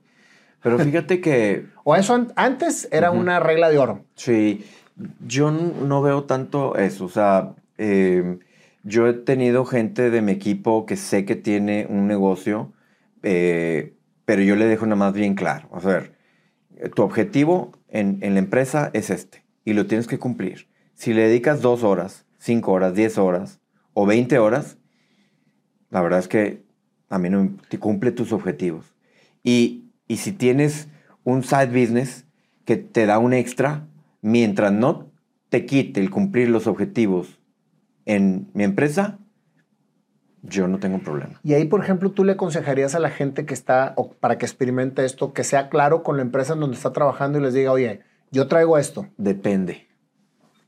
Depende de quién o cómo sea tu jefe. Si es una persona abierta, si es una persona que realmente quiere tu crecimiento, sí, dilo. Pero si es una persona envidiosa, con mucho ego, mejor quédate calladito. Porque te lo va a bloquear. Sí, te lo va a bloquear. ¿Y eso no es caer en falta de ética? Pues yo creo que no, porque siempre y cuando cumplas con tus actividades en la empresa, falta de ética sería iniciar un negocio de lo mismo, ¿verdad? Que a mí ya me pasó 3 veces con gente que trabajó conmigo. Pero mira, yo soy de las personas que tú haz las cosas bien, trata de seguir creciendo y hay mercado para todos. Es más, en una ocasión hasta un ex ejecutivo mío, hasta le pasaba, ¿sabes qué? Ahí te paso Alfredo. Ahí te paso esto. Ya dijiste quién. Sí. Hay que ser, o sea, el que parte y comparte se lleva la mejor parte. Es uno de las frases que me gustan, ¿verdad? Sí, obviamente sientes, pues, el orgullo y el ego y por qué hiciste esto, pero bueno. Pero lo acabas de decir, es más orgullo y ego. Ajá. Cada quien tiene, es más, hay mercado para todo. Sí. La verdad. Sí, totalmente. Ahora, en el momento en que empiezas a crecer tu negocio, ¿sí? En el sentido, muchas veces es engañoso el tema de lo que está generando. ¿Cuándo crees que sea el punto correcto, no nada más en cuanto a la parte económica, sino en la parte estructural y en la parte de estrategia para poder tomar esa decisión, Rafa? Porque de quitarte de una empresa. Sí, de tomar la decisión de que se migre, porque no quiero dejar absolutamente ningún cabo suelto para no confundir a la gente. Pues yo creo que lo que tú dijiste es importante. Cuando tú ves que ya tu negocio, tanto en tiempo como en utilidad, se puede comparar o casi se puede comparar contra lo que tú ya estás percibiendo en la empresa, ahí es donde es mejor ser honesto y decir, aquí le cortamos. O bien, si tú ya sabes que estás afectando porque no le estás dedicando el tiempo, ni el esfuerzo, ni nada, y ya estás afectando a la empresa que te pagó 1 año, 5 años, 10 años, ahí es donde entra. Ahí sí entra una falta de ética. Ahí es una falta de ética. O sea, realmente es mejor, a ver, vamos a decidirnos y yo voy a continuar con mi negocio. ¿Y qué opinas si ese negocio se le invita a una persona que lo maneje para que tú puedas tener más solvencia acá y que no le restes ni tiempo y que sí puedas darle ese 10% y que vayas haciendo crecer un asociado? Híjole, sí se puede, pero yo creo que en un principio tienes que estar tú. O sea, ese 10% a lo mejor es algo donde no te tome mucho tu tiempo, donde no le tengas que invertir, pero en el punto donde ya tú crees que ocupas estar al 100, ya es, porque si le das a alguien más, te tienes que rodear de gente igual o mejor que tú, para que realmente esa empresa crezca. Y diferentes tipos de pensamientos y diferentes tipos de que no todos te digan que sí, que te reten y que te digan, no estoy de acuerdo, Rafa, no estoy de acuerdo, Nayo, en esto. Pero pues hay mucha gente que le tienen miedo como jefe y no se expresan porque si se expresan lo van a correr. Entonces, no va a haber continuidad y en esas empresas va a haber mucha rotación. Entonces, yo tengo gente de mi equipo que tiene 25 años conmigo, Pau. Tengo gente de más de 20 años, de más de 15, más de 10. Entonces, Vicente tiene 15 años.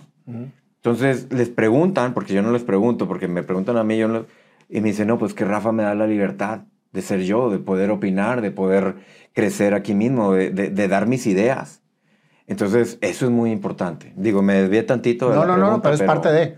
Todo es parte de, precisamente. Y estoy convencido de esto. O sea, de que sí tienes que estar tú presente. No debes de restarle tiempo y forma a lo que te está dando de comer mientras que esto crece, ¿sí? Que no sea un negocio similar porque caes en falta de ética.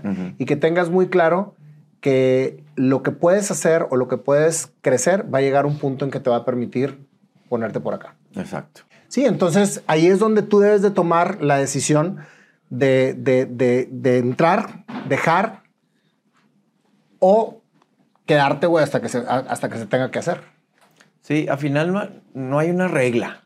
O sea, no hay una regla que si me salgo, que si ya... O sea, es lo que tú quieras, porque a lo mejor puede ser un ejecutivo, gran ejecutivo, que le gusta estar en la empresa, que le gusta el sistema, en sí le gusta estar ahí, pero que tiene su negocio de 10, de 15, de 20% y no le quita tiempo y así se la puede vivir. Pero yo, en lo personal, mejor dedícale, si estás ya en ese caso, mejor dedícale a esto o si te apasiona estar en una empresa, hay muchos ejecutivos exitosísimos que ganan mucha lana pero que son bien administrados y que a lo mejor pueden tener más que un empresario, ¿verdad? O sea, todo depende de cómo administras tus finanzas, ¿verdad? Ese es de los tips que más he dado. No, y vaya que me lo diste a mí, en lo particular. ¿Cómo empieza a crecer Human Quality, Rafa? Pues Human Quality empezó con los servicios de reclutamiento. Nada más. Básicamente, reclutar personal para las empresas. Pero ya estaba el servicio de administración de personal temporal, que para aquella época, en el 1998, 99, 2000, pues era raro. O sea, decían las empresas, ¿cómo tú me vas a reclutar, pero la gente va a estar contigo, pero conmigo? Y sí, no le entendían muy bien. No le entendían. Y era un modelo a nivel mundial. En Estados Unidos, en Europa, existían ya empresas que se dedicaban a eso. Entonces, me acuerdo muy bien que una empresa gringa, Sanmina SCI, fue cuando nos empezó a pedir mucho personal, pero que lo administrábamos nosotros. Los primeros 2 que administramos fue en diciembre del 97 y eran 2 promotores de gas helio para globos en Plaza Fiesta y ellos eran de Praxair, que era un cliente de Quality Services. Entonces, así fue, pero realmente empezó a crecer como en el 2001. Entonces, así fue, obviamente, entregando a la gente con el perfil que nos pedían, administrándolos bien, pagándoles bien, obviamente con un servicio de administración de personal 100% legal, 100% en el Seguro Social, les pagábamos sus prestaciones de ley, etc. Y así fue como poco a poco fuimos creciendo y la gente nos empezó a dar confianza. Me acuerdo muy bien en uno de los proyectos grandes, por ahí de los 3, 4 años después de haber iniciado, que le ganamos a la competencia a nivel mundial, porque nosotros estamos compitiendo con empresas a nivel mundial.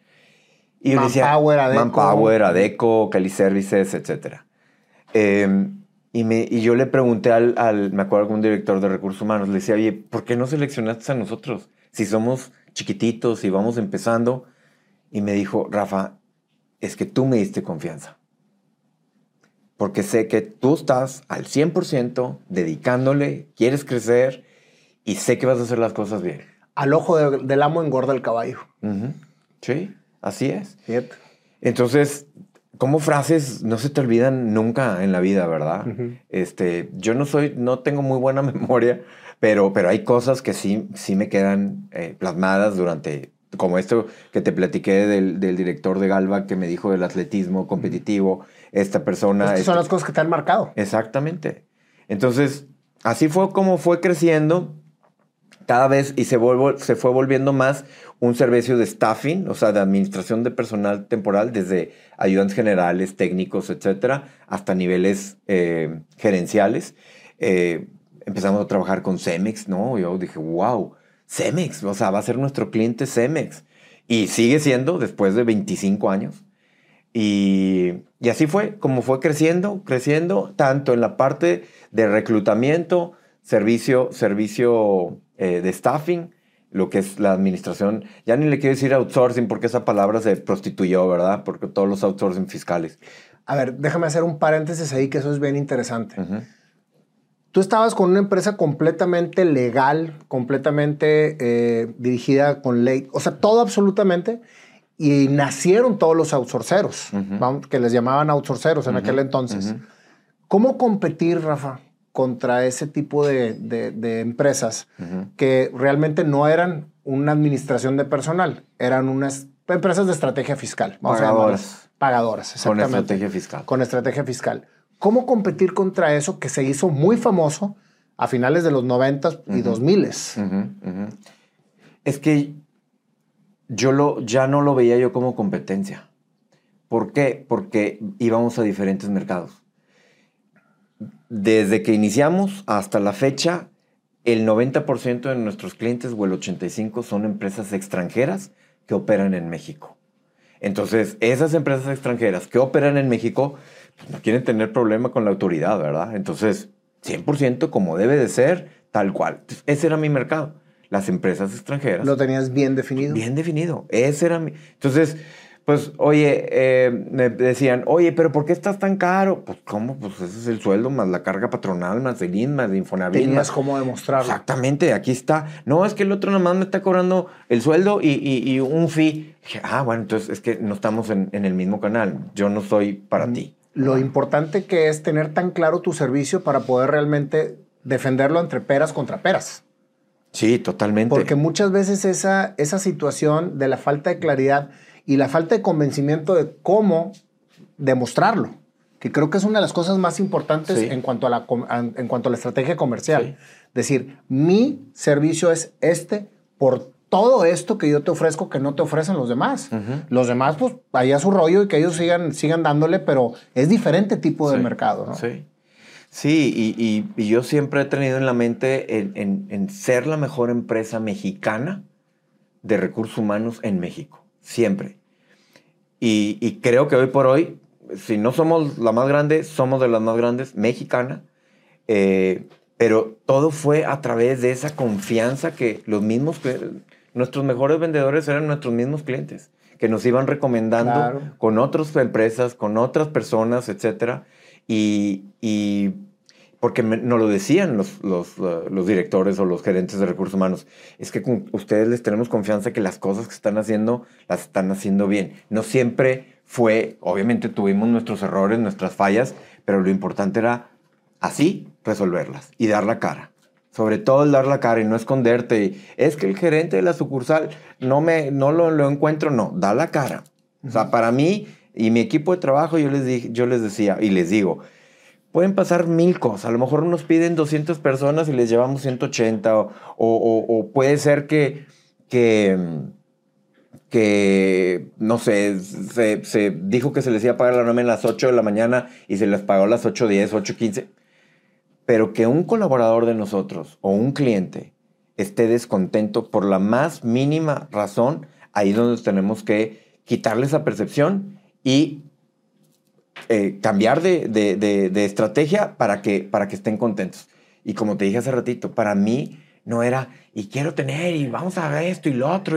Obviamente necesitaba dinero para poder vivir, pero llega un punto, quiero crecer, quiero que las empresas piensen en human quality y que sea una empresa, ellos te dan buen servicio. O si fallaron, te lo resuelven y ahí ponen la cara. Una de las cosas que admiro mucho de ti, compadre, y que te lo digo frente a cámaras, es el apoyo incondicional que les terminaste dando siempre a tus papás. Y me acuerdo perfectamente bien cuando tu papá cayó más en el tema económico, por una situación de una mala inversión, que fue muy sonada aquí en Monterrey, y que era cuando a ti te empezaba a despegar Human Quality, y que dijiste, tengo que apoyarlos, y tengo que seguir aguantando yo vara entre eso para apoyarlos. De verdad, Rafa, eso es algo que yo creo que por eso Dios te premia tanto, porque has sido un hombre sumamente balanceado y dadivoso con la gente que te rodea y que amas. ¿Cómo fue ese final de historia de tu padre contigo? Porque creo que es una parte muy importante en tu vida. Sí, es que, híjole, yo creo que hasta sus últimos 2 o 3 años, él falleció hace 10 precisamente, y sus últimos 2 o 3 años yo ya me volví su papá. O sea, y me volví su papá porque llegó un punto en donde, por ejemplo, mis papás tenían que vender su casa y no la quería vender porque no le daban lo que ya él la construyó, porque era arquitecto y vale 5 pesos y me están dando 3 y tuve un día así, me acuerdo muy bien, en la salita del segundo piso, si te acuerdas, de la salita ahí de Ampere. Papá, y le grité, la tienes que vender, ya te están ofreciendo, y la tienes que vender porque la tienes que vender, a pesar de que yo no a pesar, sino yo los estoy apoyando, pero necesitan tener otro ingreso para que estén más tranquilos, no estén bla, bla, bla, bla, bla. No me habló en una semana y después me dijo, Rafa, véndela, tienes toda la razón. La vendieron, compraron un departamento, con ese dinerito lo invirtieron. Entonces, se van al departamento y pues ya, o sea, entre lo que ganaban de esa inversión, lo que yo los apoyaba, etcétera, pero para mí era una satisfacción enorme. O sea, ¿por qué? Porque dices, oye, híjole, desde que te dan la vida, o sea, y si se portaron bien, y si se portaron mal, y si te regañaron, no te regañaron, etcétera, pues son tus papás y los tienes que ayudar, ¿verdad? Y una de las cosas que yo pensé, dije, oye, yo en un futuro no quiero vivir esta situación económica de mis papás. Entonces voy a luchar para no tener que vivir lo mismo. Ese era otro motivo fuerte para poder sacar adelante. Entonces, pues llega un punto en donde ya mi papá ya no estaba muy bien y no estaba tan grande porque tenía 74 años. Y de repente yo puse una oficina en Bogotá, Colombia, de Human Quality. Entonces, pues yo estaba viajando cada 4 o 5 meses. Un día me voy y que fue un sábado, no, un domingo, porque al día siguiente, el lunes, tenía que estar en Bogotá para unas citas. Y me habla Cristina. Vente a Monterrey. Yo, ¿por qué? Si acabo de llegar. Acabé de ser tu papá, fallecer. Yo, ¿qué? O sea, sí tenía sus cosas, pero no... No, yo me acuerdo, No era como que algo terminal ni nada, o sea... Y pues yo tenía, ¿qué? 43 años, más o menos. Entonces, pues me regreso, no me puedo regresar el mismo día. Y bueno, pues no tuve la oportunidad de...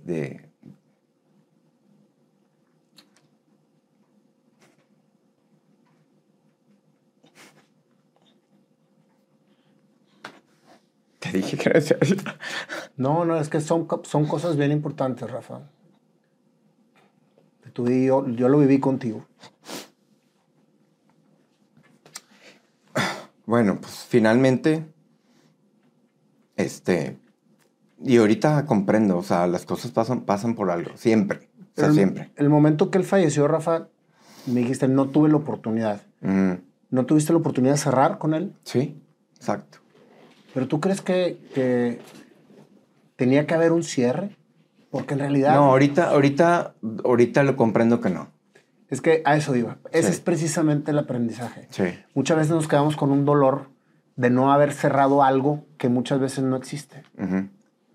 O sea, el cierre es más bien para nosotros mismos. Sí. Y no necesariamente tienen que ser en el momento en que tú creas. O sea, se van y muchas veces el que se vayan nos hace entrar en un análisis de cierre. Sí. Sí, al final, es que ahorita ya comprendo después de 10 años, y no específicamente por esa situación, sino por un acompañamiento que tú has sido clave en en muchas, desde que iniciamos el negocio de Perfect Design, lo que hemos pues vivido durante todos estos años, el inicio de mi deporte del triatlón que tú me jalaste, ¿y qué iba a decir? El acompañamiento espiritual. Y el acompañamiento espiritual con nuestro maestro querido Lalo.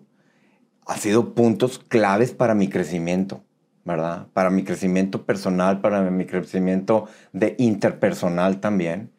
Entonces llegas a un punto donde dices, así tuvo que haber pasado. Punto. Ese es precisamente el ¿verdad? aprendizaje. Luego fallece mi mamá hace 3 años, no por COVID, ¿verdad? Pero falleció también medio inesperado, pero yo me pude liberar con ella. Le pude decir, mamá, ya hiciste lo que tenías que hacer, estamos bien, tú tranquila, y tú crees que, o sea, no porque no se me salen las lágrimas con mi mamá y con mi papá sí. No, son diferentes circunstancias. O sea, exactamente. Entonces... Oye, y no era el objetivo que se te salieran las lágrimas, Sí. pero yo sé que es un evento sumamente importante para ti, Rafa. Sí. Que me siento muy orgulloso de que lo hayas trabajado con tanto empuje. Uh-huh. Y el hecho de preguntártelo es porque precisamente estamos dándole a la gente información que muchas veces traen atorada. Y Sí. el hecho de escuchar. ¿Qué sucede, Rafa? Que tú siempre trabajaste en el hecho de estar presente con tu sueño. Presente, pero con tu sueño. Uh-huh. El episodio de volverte papá, siendo el hijo, es precisamente el cambio de ciclo en donde estás devolviendo con creces todo el amor que te dieron ellos y que te permitieron ser lo que eres. Uh-huh. Y justamente en el momento en que dices, no alcancé a cerrar, porque no estabas presente en el momento que murió y no pudiste llegar a estar con él, no quiere decir que no haya cerrado. Uh-huh. Yo creo que tú tenías perfectamente cerrado, encriptado, aprendido y todo el tema con tus papás. Sí. Y eso por añadidura te viene a fortalecer tu éxito y tu permanencia en el camino. Y es una maravilla poder ser así. Por eso en vida tenemos que estar conscientes, lo que dijiste ahorita que es bien importante, sean como sean, son tus padres. Uh-huh. Y tienes que acompañarlos en la vida. Y si no se mueren en tus brazos o si no se mueren estando tú presentes, tú hiciste tu chamba. Claro.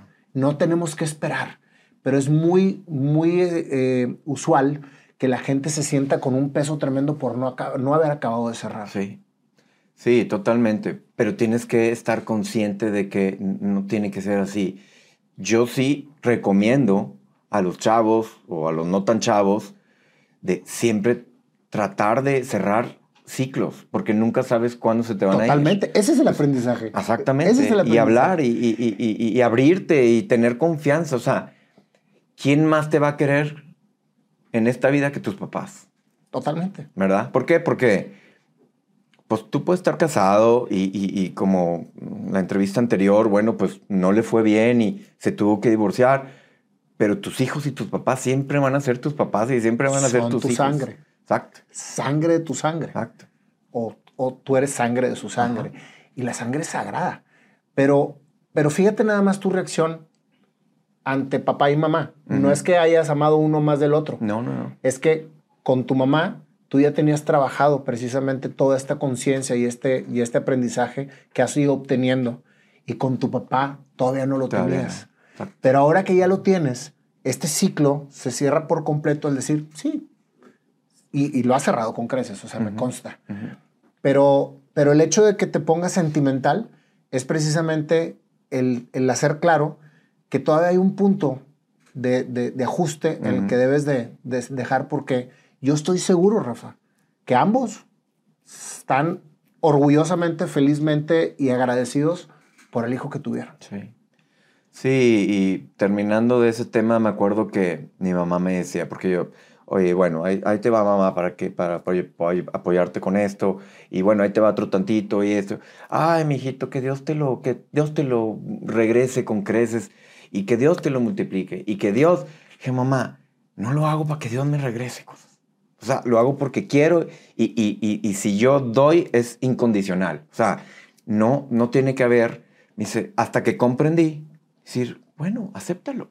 Acepta. Si te dice tu mamá, si te dice un amigo, si te dice... acéptalo. Está bien, lo acepto. Gracias. Qué bueno que lo que yo te he ayudado, aportado, moral, económica, lo que sea, y que tú me das las gracias y me dices que Dios o que Diosito o que el universo te lo multiplique. Está bien, lo acepto. No rechazarlo, simplemente. Pero lo hago incondicional. Y eso es un gran aprendizaje también, porque al momento de que tú lo aceptas, le das a la persona la tranquilidad de que la estás escuchando. Sí, sí, exacto. Y es una gran lección. Sí, pues es un crecimiento personal. Mucha gente ejercita su cuerpo y esto y lo otro, que está bien, está perfecto, porque yo he hecho ejercicio toda mi vida. Pero si hubiera sabido lo que sé ahora de empezar a ejercitar mi mente desde temprana edad, sería otra cosa. Pero bueno, todo pero no lo es. Pero no lo es. Y todo viene en su momento. Y me consta que lo está haciendo para tus hijos. Porque sí. A tus hijos tú los estás acompañando a todo ese entrenamiento que ambos tuvimos a una madura edad y ambos estamos con nuestros hijos trabajando por eso. Sí. Y empiezan a ser tus hijos tus maestros. hasta que no lo entiendes y lo tienes claro, entonces lo ves de esa manera. Así es. Tú tardaste muchos años en que tú te convertiste en el papá de tu papá, en el sentido del aprendizaje.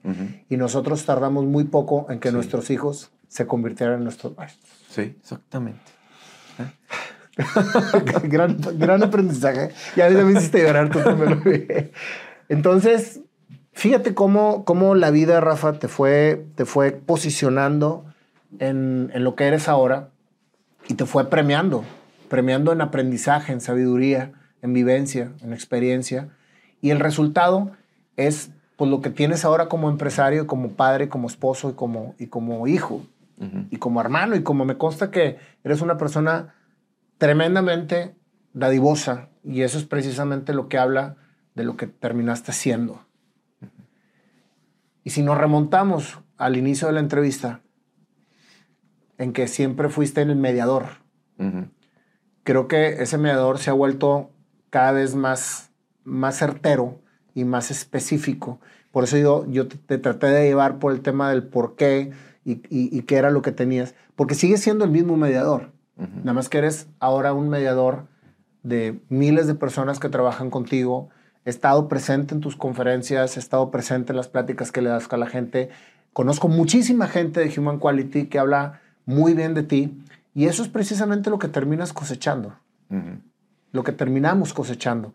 Y yo creo, Rafa, que eso es lo que más exitoso te hace como persona.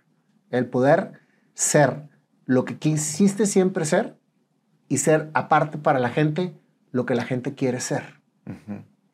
Sí, totalmente de acuerdo. Y algo muy importante es que brillen los demás. O sea, no nada más estás tú para brillar.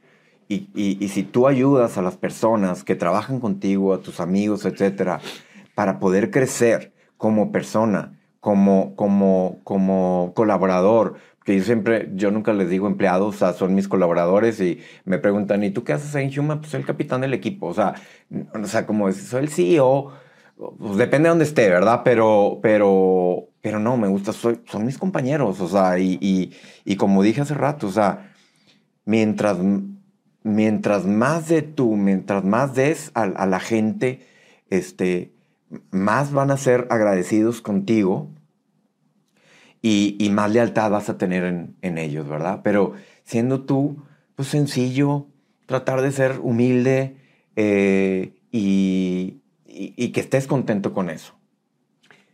Gran lección. ¿Qué sigue para ti, Rafa?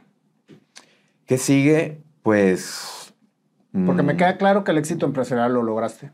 Lograste tu sueño, tu objetivo. ¿Cuándo es el momento adecuado para pasar la batuta y que siga otro dirigiendo tus empresas? Yo creo que estoy empezando a vivir ese momento. Valvi, mi hija, está por terminar su carrera. Ayer precisamente que fui a comer con ella o antier le dije, me encantaría que tuvieras una maestría y te prepararas bien en el extranjero. Afortunadamente tenemos los medios y porque ella quiere trabajar. Mis otros 2 hijos todavía no platico de ellos con eso, pero... Y no estoy pensando en que salga de la maestría y se vaya de directora general para nada. O sea, tendrían que empezar.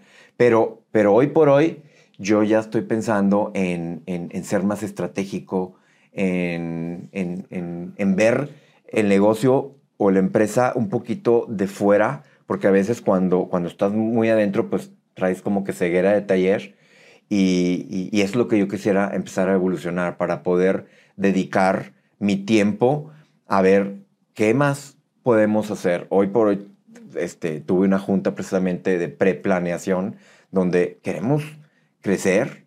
Hace 4 meses compramos una empresa, me siento orgulloso, compramos una empresa española que se dedica a lo mismo que nosotros en México, que ya habían decidido salirse de México para crecer inorgánicamente. Y mi idea es crecer a nivel nacional y, ¿por qué no, internacional también? Posiblemente yo no la vaya a operar, pero eso es ese es el legado que yo quiero dejar, ya sea a mis hijos o si ellos no quieren trabajar en eso, pues a gente que trabaje conmigo. ¿Cómo darte cuenta si el hijo es el adecuado? Porque Pues, es difícil la ceguera de taller. Sí. Porque ahí es tus hijos. Sí, no, totalmente. O sea, y afortunadamente con Mago, mi compadre y socio, hicimos un protocolo de accionistas hace, pues yo creo que unos 8 o 9 años más o menos, donde dejamos bien claro cuál es el perfil que debe tener, si es que uno de nuestros hijos va a entrar, cómo entraría, qué debería de tener, qué facultades, qué fortalezas, etcétera, etcétera. Entonces, O sea, se va a hacer por protocolo, no por dedazo. sí, va a ser, o sea, claro. Eso es bien importante. Va a ser por protocolo. Porque muchas veces vemos a los hijos como con el amor de que continúen, más sin embargo a lo mejor son buenos para otra cosa que no es esto. No, deben de tener las capacidades para poder, si no, pues la van a empinar, como muchas otras empresas de muchas otras familias han empinado la segunda o la tercera generación. Yo creo que eso se daba muchísimo en las empresas de segunda generación y que creo que ahora está más claro. O sea, creo que todo se ha vuelto como que más institucional en el sentido de las decisiones si son o no los aptos para cubrir el puesto, ¿no? Sí, yo he platicado con mis hijos, con Natalia, la chiquita, todavía no mucho de eso, pero a ver, ¿qué quieren hacer? ¿Quieren poner un negocio? ¿Quieren entrar a una empresa? ¿Quieren trabajar en Human Quality? ¿O qué quieren hacer? Lo que quieran, yo los apoyo. Mi hijo Euge estuvo 3 años en la sub-17, sub-18, sub-20 de Rayados. La prepa la hizo en el Tec Milenio, pues muy online. Porque era jugador de fútbol. O sea, más offline que online. Sí, estoy dejado. Pero él quería vivir ese momento. Yo le dije, órale, dale y échale ganas. Qué importante es el apoyo a lo que quieran hacer, ¿no? Y claro, no la imposición. Totalmente. Eso es... A ver, volvemos al mismo tema. Los hijos son prestados. Llegan. Y a los 20 y tantos años, o unos hasta antes, pues ya hay que dejarlos volar y dejarlos ser y dejar... Sí hay que, obviamente, darles tips o experiencias de lo que nosotros vivimos y cómo queremos que ellos estén bien, pero a final de cuentas ellos van a tomar esa decisión. Entonces, volviendo a la empresa, bueno, sí, obviamente yo quiero poco a poco ser más estratega que operativo. Ya tengo 27 años trabajando operativamente en la empresa. No despegarme. Si vivo 60, 70, 80, 90 años, siempre quiero estar activo. O sea, he estado trabajando en mis últimos 5 o 6 años en la longevidad, alimentándome bien, haciendo ejercicio, meditando y sobre todo rodeándome de gente positiva, tratando de rodearme de gente positiva porque eso se proyecta y eso se transmite, ¿verdad? Y pues a través de todos estos años he entrevistado tanta gente que ya como que soy más psicólogo que ingeniero, ¿verdad? Y sé leer un poquito mejor a las personas, creo yo, para decir, oye, esta persona es leal, es neta, ¿verdad? Y otros no, y simplemente no digo nada más no hay un acercamiento más fuerte, ¿verdad? Fíjate que dicen que el empresario es empresario cuando deja de operar y sus empresas trabajan para él. Mientras que lo sea, es un autoempleado. Sí. Entonces todavía estás en la etapa de autoempleado y tu sueño creo que se va a transmitir, más bien a trasladar a cuando seas realmente estratega y no operador, entonces llegarás a cumplir el ser empresario. Exactamente. Así es. Muchas gracias, Rafa. Gracias por esta gran historia. Me encantó platicar contigo. Casi 2 horas, así que... Y nos podemos, porque este hombre y yo podemos platicar todas las horas del mundo. No, y si hiciéramos un libro juntos... No, de hecho sales en mucho porcentaje de mi libro que sale el 2 de diciembre, primero Dios. Y Rafa, de verdad no sabes el gusto que me da poder haber platicado esto, que aunque ya no sabemos nuestras vidas, siempre hay muchísimo más que aprenderte. Y te aprendo siempre, güey. Este hombre para mí, aparte en mi época más difícil como empresario, que fue en el 2020, 2021, nunca te separaste de mí, siempre me tendiste la mano y voy a estar eternamente agradecido. No, claro, compadre. Yo me acuerdo muy bien cuando estabas pensando iniciar este Nayo Escobar en entrevistas, en redes, etcétera. y me decías, híjole, ¿me aventaré o no me aventaré, compadre? Y yo, pues, porque luego me voy a hacer público y mi familia. Y yo, pues, si eso te gusta, dale. Que en un principio le cortaste, dijiste, no, siempre no. Y luego ya pasó un tiempo y dijiste, ya, siempre sí. Ok, entonces, bueno, pues para entrevistarte. Y yo, no, compadre, no, a mí no me gusta ser más transpunte, más técnico que actor, ¿verdad? Pero tú fuiste de los que dijiste que no, pero no me ofendiste. Ah, no. Porque muchos me dijeron, no, yo no voy a ser parte de tu comedia y que la madre... No, cero. Tú simplemente me dijiste, ahorita no. O sea, simplemente yo quiero estar detrás. Y cuando platicamos, que te dije, ¿y cuándo, compadre? Y me dice, yo creo que ya es el momento. Uf, para mí fue muy padre porque el entrevistar a mis mejores amigos, para mí es darle un recorrido a nuestras vidas. Y ahora como parte de ser un canal de comunicación ante la gente, creo que tienes muchísimo que aportar. Y yo por eso mi insistencia constante de que ya fueras entrevistado, pues bueno, me tardé casi 5 años, pero me siento muy contento de que hayas aceptado. Muchas gracias. Y no te me vas a ir sin tu canción. Entonces vamos a ver qué te vamos a hacer. Vale. Okay.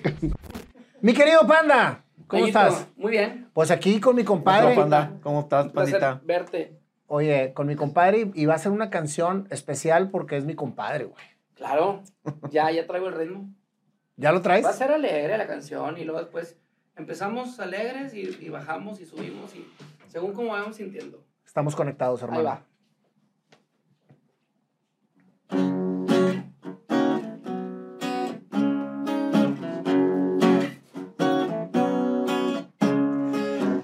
Esta es la historia de un hombre soñador. Cuando era niño, deporte es su pasión. Pero a los 12 empezó a inquietarse. Él quería trascender. Buscando chamba la primera vez, a la isla del Padre fue a dar. A ser salvavidas para ganarse una lanita y poder darse la vida que en su momento sus padres no podían dar.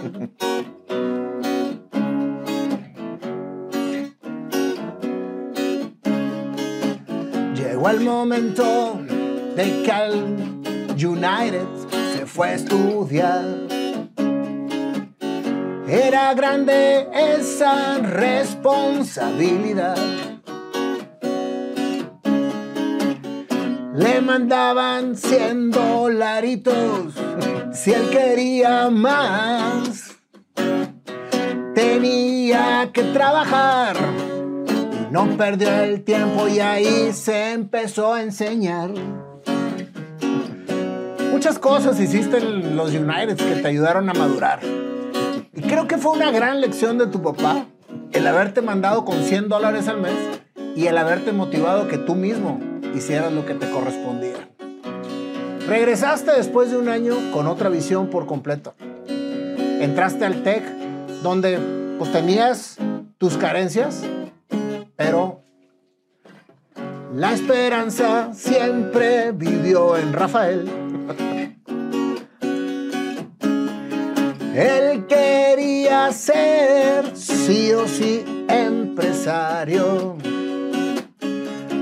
Las lecciones de tus papás te fortalecían más a no repetir el patrón y salirse de todo lo que era comodidad.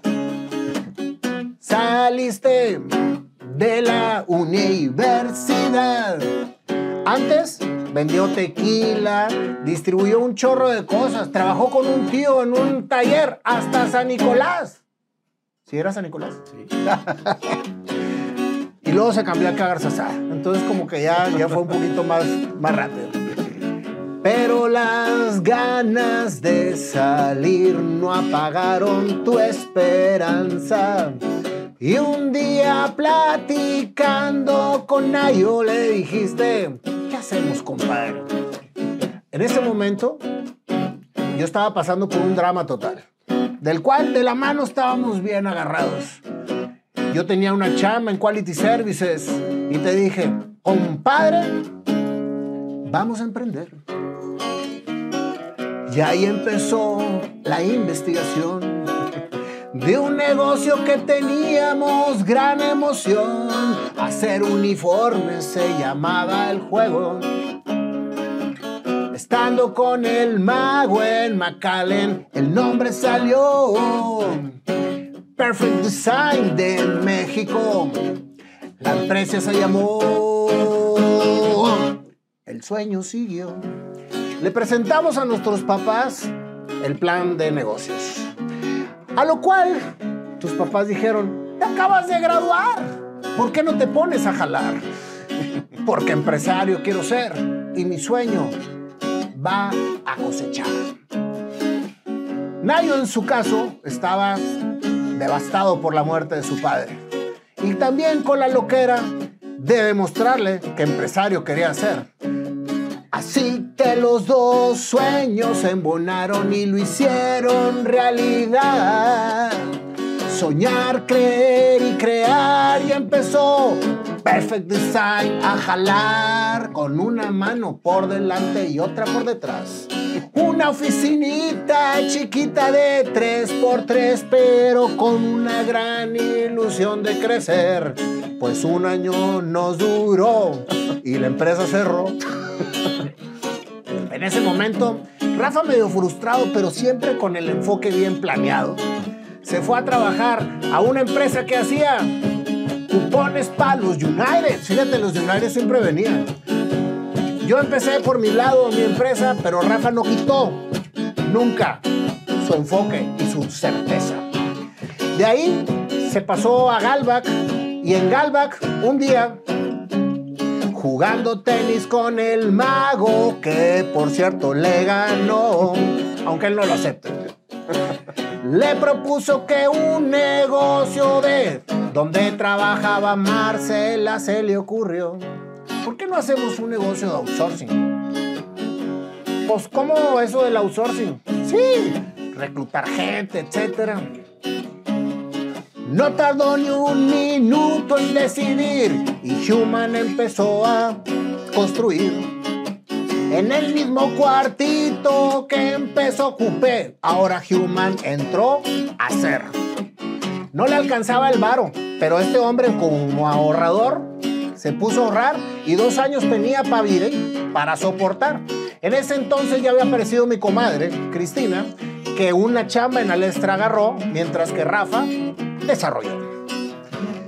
Como no alcanzaba el billete y ya se iban a casar, pues decía Rafa, voy a administrar Quality Services mientras cae la chambita en Human. El enfoque nunca lo perdió. Y entonces, el sueño siguió. Ya era una realidad. Empezaron reclutando gente y una administración de cómo se llamaba esa empresa. Praxair, que era un cliente de services también. Ahí siguió creciendo todo. Llegó la boda, se casaron y Human empezó a resaltar. No alcanzaba todavía el billete, pero a mi comadre le sobraba por trabajar. Hey, la historia siguió y eso siempre en el corazón se quedó. El esfuerzo, la constancia hizo que el desarrollo quedara para esto. Ahora, Rafa ya pasó muchos tiempos, muchos años. Pero quiero hacer un paréntesis mencionando a tus papás. Me encantó lo que dijiste, cuando siempre hay que valorar lo que ellos hacen por nosotros y lo que forjan. Y estoy seguro, Rafa, seguro que esa etapa que cerraste con papá, que al final de cuentas, terminando tú siendo el responsable de sus decisiones importantes, fue una de las lecciones más grandes que Dios te pudo dar, porque fue devolverle todo el amor que Él te dio, forjarte como hombre, llevarte a tus sueños cumplidos. En este caso, cuando Él se fue, seguro desde el cielo se asoma y dice, sigue igual. aprendiste la lección. Tan es así que a tu mamá la amaste siempre con todo tu corazón y nunca nada le faltó. Y eso te llevó a estar tranquilo hasta que ella partió. Ahora, juntos desde arriba, están gozando tu éxito y están completamente orgullosos de lo que lograste y de lo que vas a lograr todavía, porque la vida nunca termina hasta que uno termina logrando el desarrollo, su sueño hace realidad. Llegó un viejillo fregón a nuestras vidas que nos hizo abrir los ojos. Mejor viejillo, no le digo así, viejillo por su sabiduría. Mi querido Lalo de la mano nos llevó y con sus consejos nos abrió lo que nos faltaba abrir los ojos. Este hombre nos ha dado una gran lección de aprendizaje y de cómo seguir adelante con nuestros sueños siendo equilibrados en lo que realmente hacemos. Ahora que ya lograste todo lo que se logró en Human Quality, definitivamente te toca ahora llevar de la mano a tus hijos como todo lo que hicieron por ti. Y por eso, esta claridad que tienes va a terminar siendo lo que tu sueño desde un principio arrancó. Ser empresario es que la empresa trabaje para ti y todavía operas, así que autoempleado eres con una gran empresa. Pero el camino seguirá, ay Dios propondrá.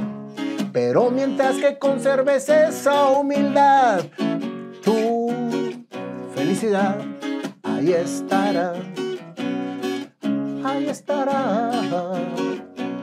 Rafa Navarro. Gracias por estar.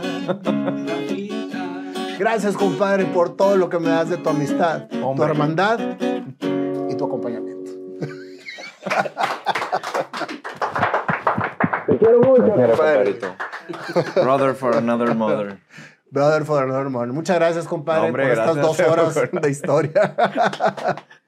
Ay, Dios te bendiga. Qué risa. Ahora te contesto así. Suelen las cosas suceder en Historias Hechas Canciones. Suscríbanse si no han visto el programa, si no están suscritos, o si les llegan por ahí clips de otras redes. Nayo Escobar, YouTube, Historias Hechas Canciones. Píquenle suscribir y así les van a avisar martes y viernes, 6 de la tarde. Nuevas